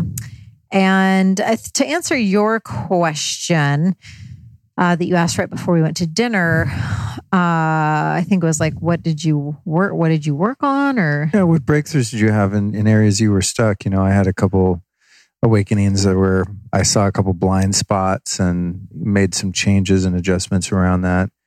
And you've shared a little bit of some things that you noticed, I think, to refresh your memory, and something you said to me that was intriguing. It was around a very well hidden victim sort of attitude or something. I think you were mentioning about that I actually, when you brought that up, I started thinking about my tendency to complain about things from a victimized standpoint of like, why does this always happen to me? Like, it's so getting frustrated with stuff. And I never thought of it in that way, but I love how you framed that earlier. Mm-hmm. Yeah, it was because I've always watched, well, by always, I mean for many, many years, because when I did archetype work long time ago, for anyone who's done that, there's a big archetype wheel with the main houses. And in the house of my highest potential is the victim archetype. So I really have to watch that one, because if it goes into shadow mode, it can be a detriment to me being in my highest potential. So it's one that I feel like I've had a pretty darn good awareness and grip on for a long time. Nice shot. I saw that. Thank you. That was a hole in one. It's because we just went to the game room, the arcade. Yeah, we just got back from after dinner. We found out that our hotel has this incredible arcade that we had zero awareness of the whole week. Indoor mini we were golf, a bit busy. Indoor bowling, giant size Pac-Man and Skee Galaga. ball, air hockey. Did you ever say that? No, I didn't, but we did all the things. We crushed it. All these crazy new shoot 'em up games. And I wasn't too into those. Yeah, you didn't like killing like robots and aliens. I was pretty into it. But anyway, I just I rolled a pair of socks and chucked them across the room, hole in one in the open suitcase, way across the room. Shit was badass. Michael Jordan of the hotel room. Okay. So back to the victim stuff. So while I've had a very strong awareness around this archetype, man, I realized during this week how sneaky and hidden the victim can be. And it was actually when we were recording, the other night, some stuff really came up for you. And that was funny. It was. And so we stopped recording, and then there was a very unexpected and abrupt conversation that ensued. And then from that unexpected conversation, that I got super triggered. And then we attempted to record. I mean, what you guys just listened to before this was that portion, which I couldn't stand because... It was the one from yesterday. Yeah, the one from yesterday, because it was like a retake and I was just in such a triggered state. I stayed completely silent. If you go back and listen, you'll hear that I didn't say a word the entire time while you were talking. This is Luke and Alyson. I wouldn't call it a fight, but like both having a mutual trigger moment, and like, well, the show must go on. Let's hit record. Just make the best of it. Right. Funny now, but I even this morning, so we talked our way through it. But anyone who does shadow work and works through triggers, like some of them can just be extra sticky. And so even this morning when we got up at 3:30, I could still feel that trigger still a bit alive inside of me. Headed to the meditation. And what I would venture to guess would be like the first 2 to 3 hours of that 5-hour meditation, I was still in that mode of not really loving what you had to say and not really loving how it made me feel. But then also, I always take a very honest look at things. So I was still taking an honest look to just see the validity, and then getting up in my head. So from that trigger and from that stress response, then what we tend to do as humans is get up into our heads, because all of those stress response hormones are going off, and then our brain tries to analyze, and then you start to get in that loop. So I was really watching, even with Joe on stage guiding us in this powerful last pineal meditation, the work for me. And I wasn't stressing it because I know it surfaced for us last night for a reason. I knew there was no coincidence that a lot of his work is unpacking these programs. And he really talks a lot all week about, how the victim sees a challenge as a problem, and the empowered person, the initiator, sees, a challenge as like, what door do I need to access for the solution, or to heal or to alchemize? Opportunity to learn. Yeah, opportunity. A lesson, yeah. So I was just in that dance of like watching me get in the gumminess and the stickiness of like of feeling like a victim, of wanting to blame you. Like, oh, I didn't like how he handled that. I didn't like how what he said, just pointing the finger. Yeah. So blamey. And then, I've talked about this as nothing like I try to keep hidden. But one of my things, it's not like a huge deal, but I get a little pouty sometimes. I just kind of let myself have that space when I don't like something. I just, and I'll exaggerate a little bit because I know that I'm doing it. But I saw that poutiness and just that, like, this isn't like, I don't like this. And in all of that dance, I was like, oh, wow, this is just another form of the victim. Wow. Like pouty, this isn't fair, this isn't right, whatever. And then what I noticed, what was so distinct, it was, I think I keep saying this word, but it was the stickiness of it. And I thought, oh, wow. For this particular trigger, and when I get into a victim mode that's in more shadow operation, it has a stickier and longer grip and hold on me than what I realized. Mm-hmm. And so... Same here. Yeah. Same here. Yeah. It was really powerful work. And so I just literally for 2 or 3 hours kept asking myself over and over. I would feel the blamey, I would feel the pout, I would feel the victimy, and I'd be like, but what is the door? Mm-hmm. Like, what door do I need to go through? I must have asked myself, but what is the door 50 times? And then just by staying with it and staying in the process and staying in the dance and just trusting and being patient, I eventually 2 to 3 hours in, I got a lot of clarity. And the clarity was just like the simplest thing. It always comes back to, how can you open your heart a little bit more and just get back to love? And I was just like, oh my God, it took me 3 hours to get back to like, the most basic truth. It's funny you brought that up, because I was just because I feel like I have totally abandoned my social media this week, which has been a great practice for me, but I like to stay in touch with the world. And I was just doing a post, and I didn't give a lot of thought, but I just thought, kind of, what was my takeaway from this week? And I was posting a photo of us, just because it's been, aside from that moment we had last night. Well, even that was beautiful and needed. No, it's great. It's great. But I'm saying, like, we've just been like love and light, having fun, beautiful meditations, walks on the beach. I mean, it's been idyllic in every way. Mm-hmm.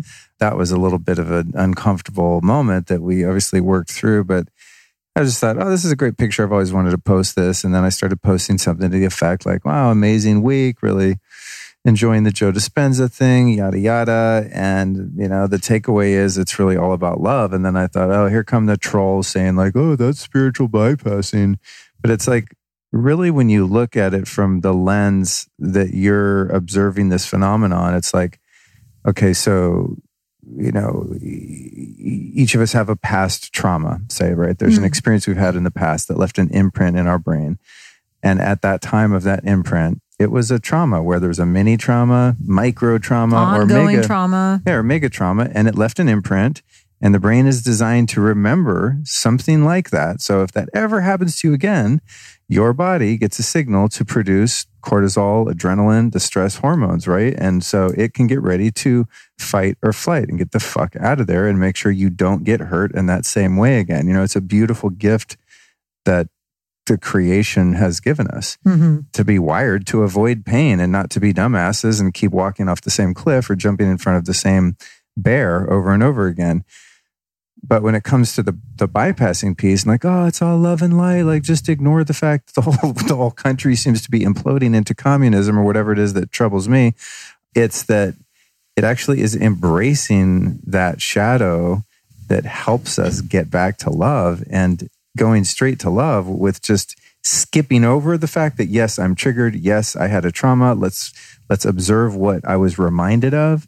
Let's observe how the mind is making up a story about this current situation and imprinting the past blueprint on it, even though it's likely not the same thing. If you would have seen the dance that Luke and I were in, you know, last night, this morning, this afternoon, and just like doing exactly what you're just explaining, like really being honest, transparent, vulnerable, feeling, taking honest looks ourselves and with each other. Because even though I didn't like what you had to say, I thought, well, you know, I trust you. And if you're saying that you think part of it is your own shit, but you also felt at times there was like a truth hitting your heart that I was, you know, doing the thing you said I was doing. I was just like, gosh, as much as I just don't want to think that that's true, maybe there's something going on that I'm unconsciously aware of. And so, yeah, when you pull all those little tiny threads and take hours of healthy adult conversation, you know, to really as consciously as you can do the work, that's the last thing that you can call bypassing. Yeah. That's the work. And that work is also getting back to love. Yes. It's getting back into your heart. And what we're talking about, you guys, I mean, it doesn't bear getting into the details, but it's kind of funny because essentially we were sitting down to do one of these daily reports and I was just getting a weird vibe from her and I got sort of triggered and turned off / upset, hurt. And I was like, this isn't working. And I stopped the recording. Basically what I thought was like funny and just saying funny things. He thought I was making fun of him. I was getting butthurt. And I don't know if it was legitimate or not. What I do know is that I started the dialogue with, hey, listen, like, I just need to share something with you right now. And I believe what I said was, this is 90 to 99% an old pattern that I'm just hurt by. And it's just a very niche pattern. It's just an experience I had in my past that would probably never come up in any dynamic except sitting down with my partner and trying to share the creation of some media, right? Right.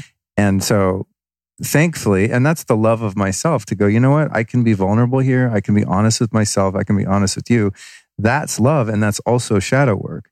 Yeah. See, it's like, I love you. I'm not going to be like blaming you and getting in your face and like accusing you and being the victim. I'm starting out by saying, hey, I really think this is my shit and I need to just be vulnerable here and take the risk that you could have gotten triggered and turned on me and did something even more hurtful or anger or closed your heart or stormed out of the room or whatever. Not like you would storm out of the room. It's not your nature, but things could have escalated or gotten much worse if I hadn't had the courage to take care of myself. And it was an act of self-love to really stop and go, ooh, this feels off.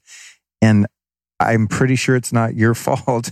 It's no one's fault. It's just what I'm experiencing, you know? And then from there we start to unpack. And then what was, you know, as you said, was kind of ironically hilarious that then you got triggered about something for your past out of that. I used to be a radio host for a hip hop station for many years, and God bless him and God bless the whole thing because everything's divine. But my former co-host, I really, especially towards the end, you know, it was a hardcore struggle in that studio. We were both the morning show hosts for hours every single day. It was just the two of us in that studio, and it got really gnarly, energetically, emotionally, mentally. So I left that job. And so then what you shared then brought back these triggered trauma spots in me that I didn't even know were still in me and still imprinted in me. Because again, unless I'm co-hosting a show with a male, I don't think it would have been brought up. And so, it was this bizarre, but divinely perfect because it goes so along with Joe's work. Yeah. You know? And also just even though you or I might be triggered in that moment and can't think logically, and I think in your case, at least last night, and knowing a few women in my life, there needs to be an expression of those feelings and getting them out and voicing and, physically, verbally, whatever, before like a conversation can be had to just get over it real quick. Because I can generally get over stuff real quick. So I just want to get back to center, and I just kind of need to say something real quick, and then I'm over it. I'm done. I'm ready to move on. You need a little more time to process. But in any case, it was beautiful for both of us after we kind of just cooled off to look at, okay, what just happened? I mean, you could draw a diagram with 4 little boxes. Okay, something happened in the past. It stuck in my memory. This is what I was saying earlier. Something just happened that reminded me on a conscious or unconscious level of that thing in the past. So in order for my body and mind to protect itself, it filled my goddamn bloodstream and brain full of stress chemicals. Now I feel crazy and pissed or hurt. And literally all that's happened is some glands in your body just went and just squirted some chemicals into your bloodstream. And then, as you so wisely said, then the mind goes, I don't like the feeling of these chemicals in my blood. Let me figure out how to make the pain stop. My gosh. And then it goes into rumination, and the rumination causes you more stress and causes the release of more cortisol and more adrenaline. So, as you keep analyzing, you're not finding any real solutions. Yeah, and you're just getting more upset and you're creating more stress by trying to figure out how to stop the stress. And again, I'm going to go to the spiritual bypass trolls, because it pisses me off. There's a misunderstanding about like what it means to get back to love. The solution to that, and this is what we learned this week, or it was further cemented into my awareness, was when you're in that stress response, the way to reverse that is by eliciting oxytocin, dopamine, serotonin, all of the feel-good chemicals that your body can create on demand when you decide to tell your body to make them. And that is getting back in your heart and getting back in right mind, in God's mind, and unifying and harmonizing those energy centers, which is the work we're doing here. So it's such a beautiful opportunity in real time to go, let's put this shit to the test. We're both a little wonky here. No big deal. I mean, we could easily just forget about it, but like, because it showed up, there's a reason it showed up, as you said. So let's dive in and apply the work to it. And that's what you got to do this morning. I was already totally out of it. So my experience this morning was just love and light bliss, because I had somehow, like meandered my way through the shadowy parts of it pretty quick. And just, I think I could feel there was still something there. There was something to work with. There was still something that needed to be seen. So even after we got out of that 5-hour meditation, when we were down eating breakfast, that's when I honestly and vulnerably said to you, there might be some truth to what you said. And if I am unconsciously doing that and unconsciously behaving in that way, then I really need to get to the root of that. I need to get to the bottom of that. Like, why am I doing that? I really need to figure that out, I think was exactly what I said. And then what led me to the final download of the solution was then when you said to me, well, it might not even be me. It might be, what did you say? Something like, I might be reminding you of... Yeah, I might be reminding you of a past trauma, of a past hurt. And then that's when all of a sudden I started remembering all of my years in the studio, and towards the end, just how gnarly it got. And I was like, oh, wow. Yeah, I think I had that program really stuck in me and imprinted, and I didn't realize it. Yeah. And then the love again in it is having appreciation for being triggered, even as uncomfortable it is for a period of time. Huge medicine. Because then what did it do? Now we have the benefit. We just had the most fun night ever. That'd be one of the most fun times I've ever had with you, going to a stupid game arcade. Like, I would never walk in a place like that. I'd be like, hey, too much blue light and EMF, not fun. Like I would have all these control freak, issues with that. And you were like, hey, let's go in there. I'm like, yeah, let's do it. I had so much fun with you. And that getting back to love was possible because we were both willing to just kind of walk across the hot coals together a little bit and get a little funky and sticky and use it as an opportunity to use alchemy. To really go inside and go, ooh, wow, there's a little hidden nook and cranny there that we can get inside of and shine the light of love in and heal. And perhaps neither one of us will have that same experience together or with other people in a similar situation. And if we were to have it, we'll know so quickly what it is. This is that thing. Remember this nuanced little trigger that we experienced together, and we'll probably be able to move through it much quicker. And all of that is possible because we didn't spiritually bypass. Right. I just thought whole topic, like I'm just kind of making fun of it at this point because so many people who who probably haven't even done a day of shadow work in their lives are the ones that call people out for spiritually bypassing and don't even fully understand what it even is all about. So whatever. I was kind of joking in that clarification, but it took us both being able to be willing and have some humility.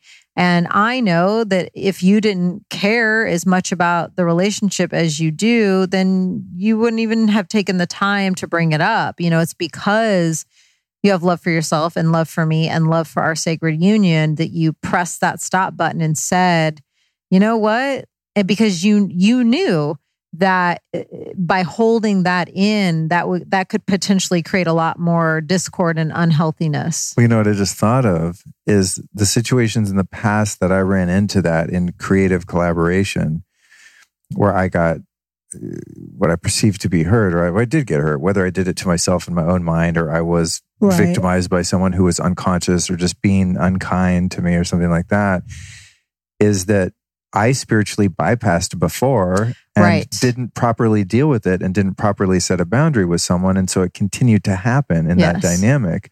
And so that's what got me into that trouble in the fucking first place, is because I didn't just take a stand for myself and say, hey, I'm not cool with this. I don't like when A, B, and C happens. We got to find another way to do this.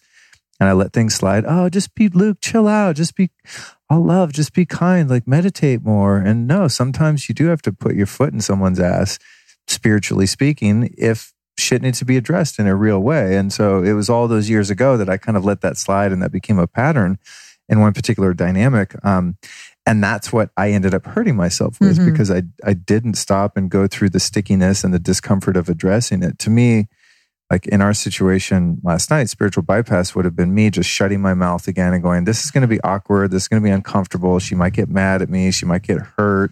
So I'm just not going to say anything. And I'm just going to button my lip and be a tough guy like I was brought up to be as a boy. Don't cry. Don't complain. Don't whine. Just man up and just deal. Don't be a wuss.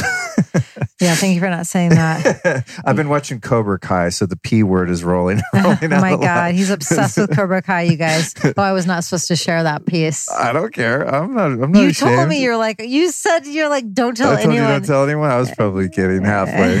Yeah. Well, I was a kid, I guess, in the 80s when that came out. And so the vernacular of that show rings true. Yeah. Reminds me. It feels like that special place called home. So yeah, I'm just really grateful that we were able to do that work, because I personally don't mind getting uncomfortable, because I know when you do it in a high consciousness way, there's always alchemy, there's always hidden treasures, there's always miracles in it, always, always, always.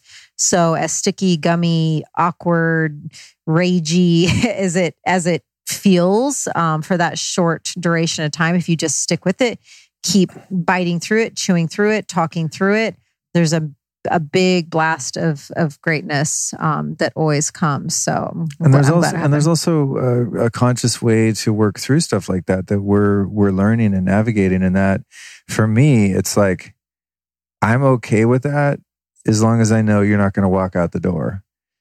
So even if you're having a moment and you're hurt or you're pissed, if I know you're still ride or die, I can sit with that discomfort. It's like when someone's not really all in a relationship, which I've been definitely guilty of in the past, then when things like that come up, they're much more threatening to the nervous system, because you talk about fight or flight. You think that affection, that love, that attachment is going to be withdrawn. But when at least for me, when I know no matter what we go through, you're here. I know no matter what we go through, I'm here. I'm not going anywhere. I will not close my heart. I don't care how pissed off I am, how hurt I am. I'm 100%. It drives me nuts, but it's the thing I love the most about you. But when I'm in it, when I'm in that pouty victim phase and you're just like, get over here. My heart's open. Is your heart open? I'm because I won't close. I refuse. I will not close. I will not close my heart. So powerful. I did that my whole life. It's just, I won't do it. Yeah, it's too painful. I'm done. Yeah. But I'm only able to do that because I know your heart is so true, and I know you're so in this and so committed to our relationship and so committed to yourself and to me. And that's why I feel safe to just do that. I've never done that in my life. I mean, I'll say never. I mean, I have opened my heart, but I don't think ever had the ability to remain open even when things are wonky. I'm always going to shut down and start protecting myself.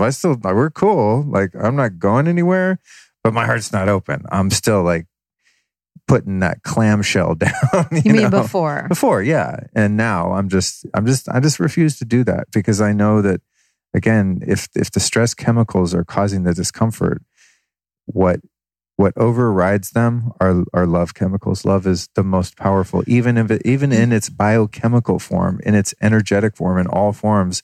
Love always wins, and I'm always going to go back to that. And to me, that is, in this context, the opposite of bypass. That's actually going right through the fire and doing the scariest goddamn thing, which is keeping your heart open, even when a dagger might just fly into it inadvertently or with intent. Yeah. So to summarize the last, bit, it's been a few pretty monumental scenarios and examples that came up for me this whole week, and this one we just unpacked being one of those two or three, where I realized, oh my gosh, I don't have to protect, safeguard, defend myself in this way. I just started to see so crystal clearly how that victim mentality and that struggle and this victim mentality and this struggle were all rooted and based in me unconsciously thinking I needed to defend, protect, or safeguard myself. So then these other mechanisms, behaviors, patterns got put into place. And so when I just kept unpacking it and looking at stuff and all of our 100 hours of meditation we did this week, and I was like, oh, it all comes down to that. So in one of the walking meditations, I remember just feeling so liberated and free because I came to that realization, and I just kept saying to myself in that walk, like, I don't have to protect myself from anything. I don't have to defend myself from anything. Wow, that's so funny that you put it in that frame. In the ceremony that I had in Austin, toward the very end, I was kind of tuning into that little boy Luke kind of inner child thing. And I've had this conversation with myself in that way before. I was telling Aubrey in our podcast we did, it just came to me as a great analogy. It's like Russian dolls, right? Every version of you is still in you as your adult 50-year-old guy, 42-year-old Alyson. Like your 6-month-old little baby girl is still in your biology, is still in your DNA, is still in your biofield. And so I was intuited at kind of coming out of that medicine. And I was talking to that little boy and I said, Luke, it's okay. Like, I'm here now. You're safe. And then the voice, capital T, capital V, said, I said, I'm going to protect you. I'll protect you now. And the voice said very clearly to all Lukes that are embodied here, said, you don't need protection because you are safe. I was like, oh shit, because I had just been in complete oneness, right, where there is no Luke to be worried about communism, girlfriend hurting my feelings, whatever. Like, I'm your fiance. Yeah. Oh, thank you. See, I got to keep that ring really in my face. You take it off. She took it off for the night. I'm like, if it's not on, you go back to girlfriend like that. But really, and this is one of my, mentors used to tell me, he said, Luke, no harm can come to you. And I would think, you idiot, I can walk out of this building, get hit by a car right now. I could get murdered. I could get cancer. What do you mean no harm can come to me? But what he was saying and what the word of God told me in that moment was that the you that you think you are that's being threatened actually doesn't exist. Yes. What you really are is a single point of expression of the great reality of love, of God, of consciousness. And so there is what you just said is so beautiful and so true. There is no need to protect. The trick is in the hard wiring of the animal body that we're gifted with. It's wired to protect so that we can extend our life as long as possible to have the spiritual evolution that we chose to embrace as embodied beings. So it's like, the body's not safe. Never. It's not safe. It's dying right now in one sense, right? With the passage of linear time. But who and what we really are cannot be harmed and therefore does not need protection. But our soul and our personality does need protection. I mean, I think I protect my heart wisely with prudence. I don't just make myself vulnerable to unconscious beings or, put myself in harm's way, spend all my money, be irresponsible, be a dumbass. I don't wreck my life, but in the greater scheme of things, we don't need to be protected. So thank you for that reflection. Yeah. So for me, I had my heart open a lot more. I got into true embodiment of pure love. I really, truly practiced and learned how to be in a state of non-reactivity. So no matter what comes into my space, I can really hold and be anchored in that pure love, and it can all be done very simply and easily and clearly. And I'm going to continue to work with the energy of divine money that revealed many times to me throughout the week. And I'm really excited about deepening that relationship and understanding so that I can pass on that wisdom and knowledge to whoever wants it. And I did decide that one of, if not my first solo cast for Ceremony Circle podcast, I will guide a divine money shamanic journey or activation of some sort. So I'm like, because I was trying to figure out, I that was coming in for me to do that. I was being instructed to this week. And then I thought, okay, how do I want to do that? Like, how do I want to deliver it? And then I was just like, oh, perfect. I'll just record a guided session and put it out as one of the Ceremony Circle episodes. Bingo. It's funny that a realization around money would come to you, and then the inspiration to deliver it is to people for free. Oh, yeah. Yeah. That's a true act of abundance, right?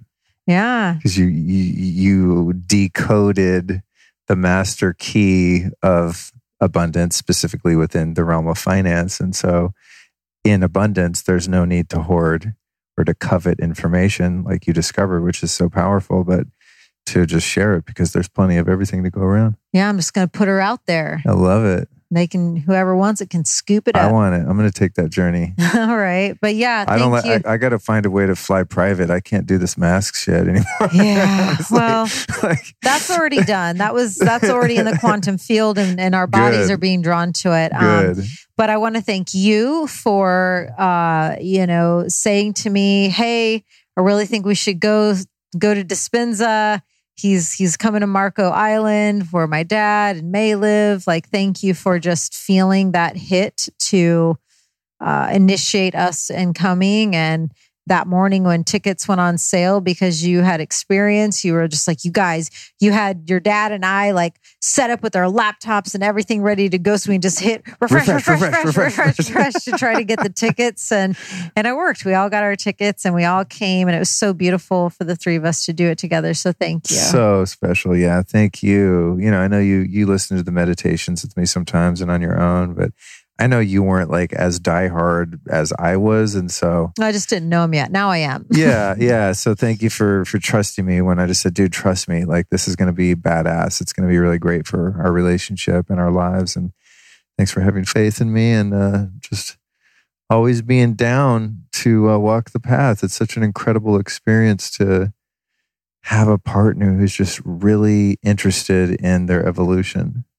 individually and collectively. It's my favorite thing. Yeah, it's amazing. I know. And I guess if anyone's still with us, 17 hours into this podcast, they're the same. So if you're still listening at this point, congratulations for incarnating at a time and place when your soul was really ready to go for it. And that's not because you're listening to us. It just means we have shared interests in like, how far can we go while we're here this time around?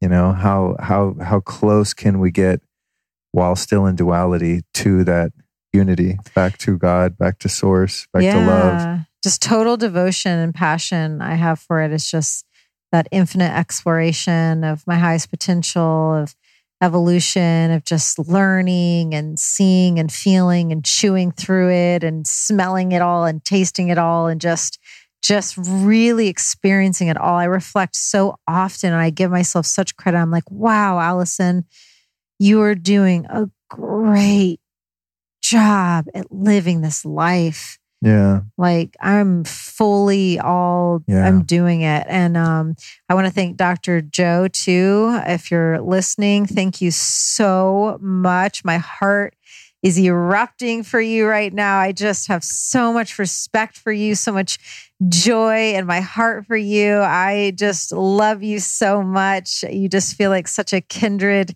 family member, and your passion for what you do is just electrifying and so felt. And I was blown away the entire week by the space you're able to hold and the conviction and inspiration and just pure love and joy that you do it from. It is so felt. And I could tell that you gave 110% of yourself, 110% of the time. And I just can never thank you enough. Love you so much. Amen, sister. What a incredible human being. I was watching him as he, gave us an air kiss blew us a kiss on his way out. And I just thought, wow, I wonder what his experience is like when he walks down the stairs and just impacted that many lives in such a profound way. I mean, what a rich experience he must have, and it's inspiring to see that modeled for us, and we're I guess doing that in our own way, however big or small that might be, but making that ripple for sure. And he's making such a profound ripple. So yeah, I'm truly blessed as well. One thing I want to add before we call it, it is there was no Q&A with him, and one thing I forgot to ask him, I think when I interviewed him. And I'm hoping to do that again soon. So Joe, if you're listening, you know what I'm talking about. Let's do this when you're in between events. But I always wondered if he takes any supplements or if he's into the body, because I was thinking during this, I was like, God, maybe I don't even need to do all this biohacking stuff because that's affecting matter with matter. I'm doing all the things. Everyone knows that here's this show. I mean, I'm out of hand with this stuff, and it's just my hobby. It's my passion. And I also just like to feel as good as possible all the time. So I wanted to ask him, like, dude, do you take supplements or vitamins? Or do you do any biohacking stuff? You doing red light therapy, ice baths, hyperbaric, all the saunas, all the things? Or are you just going into the quantum? Yeah, you know what I mean? Because that's matter to matter. And what he's, obviously we've been talking about, he's going into the field and affecting matter. So I wanted to ask him that. And at the very, very end today, not even in a cheesy, salesy way at all, but he's like, oh, hey, and by the way, guys, I've been working on some supplements to support the work that I do for the pineal gland and yada, yada. So I realized there's raw materials, there's amino acids and minerals and some vitamins and things like that give your body the raw materials to build the compounds that we're working with, et cetera, to support the work. And he's like, yeah, he goes, I take care of my body. I want to be as balanced as I can, spiritually, mentally, physically. I work out. I take care of myself. So I was like, okay, I don't have to quit biohacking to do this kind of work because I'm still into it. But it did give me some insights into, really what it's about is changing your chemistry through your intention and through your emotions and your devotion. But it was interesting to hear him, say, yeah, I developed some stuff especially for the pineal gland and the work that I'm doing. So I'm going to definitely be checking that out. Might just throw a couple of them on the old lukestory.com/store site and see how that goes. But anyway, that was a relief for me because all week I was like, man, maybe I need to give all this stuff up and just go straight to God and not be so. I remember, I think it was day 2 when he was saying something. You leaned over and you said something like, he just totally pewed biohacking or something. And I was like, yes. Yeah. Well, yeah, because he was talking about the principle of, working hard to like change matter with matter, and that's a slow waveform. You're working with dense energy. If we're talking about removing a tumor or rheumatoid arthritis or something like this, and you're working with matter to matter, drug, surgery, etc., it's much slower than going into that field and reprogramming the morphogenic field, essentially. So that's why I was like, maybe there's a shorter, faster, definitely cheaper way to do what I want to do.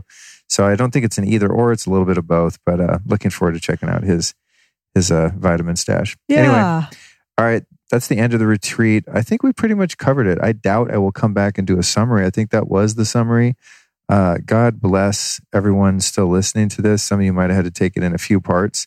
I'm hoping tomorrow that I can do a little bonus round with Matt Maruca, and we'll probably make it like a separate file or something. We'll see how that goes. So be on the lookout for that or not. But he's such a little genius, and I want to get his breakdown on the pineal gland to serotonin to melatonin to DMT. Like, he really nailed the whole thing with blue light and the whole shit. It was just, he's epic. And I think he can explain it in a way that's very relatable. So hopefully that'll be tagged on this somehow. But thank you so much for joining us, and we'll be back real soon.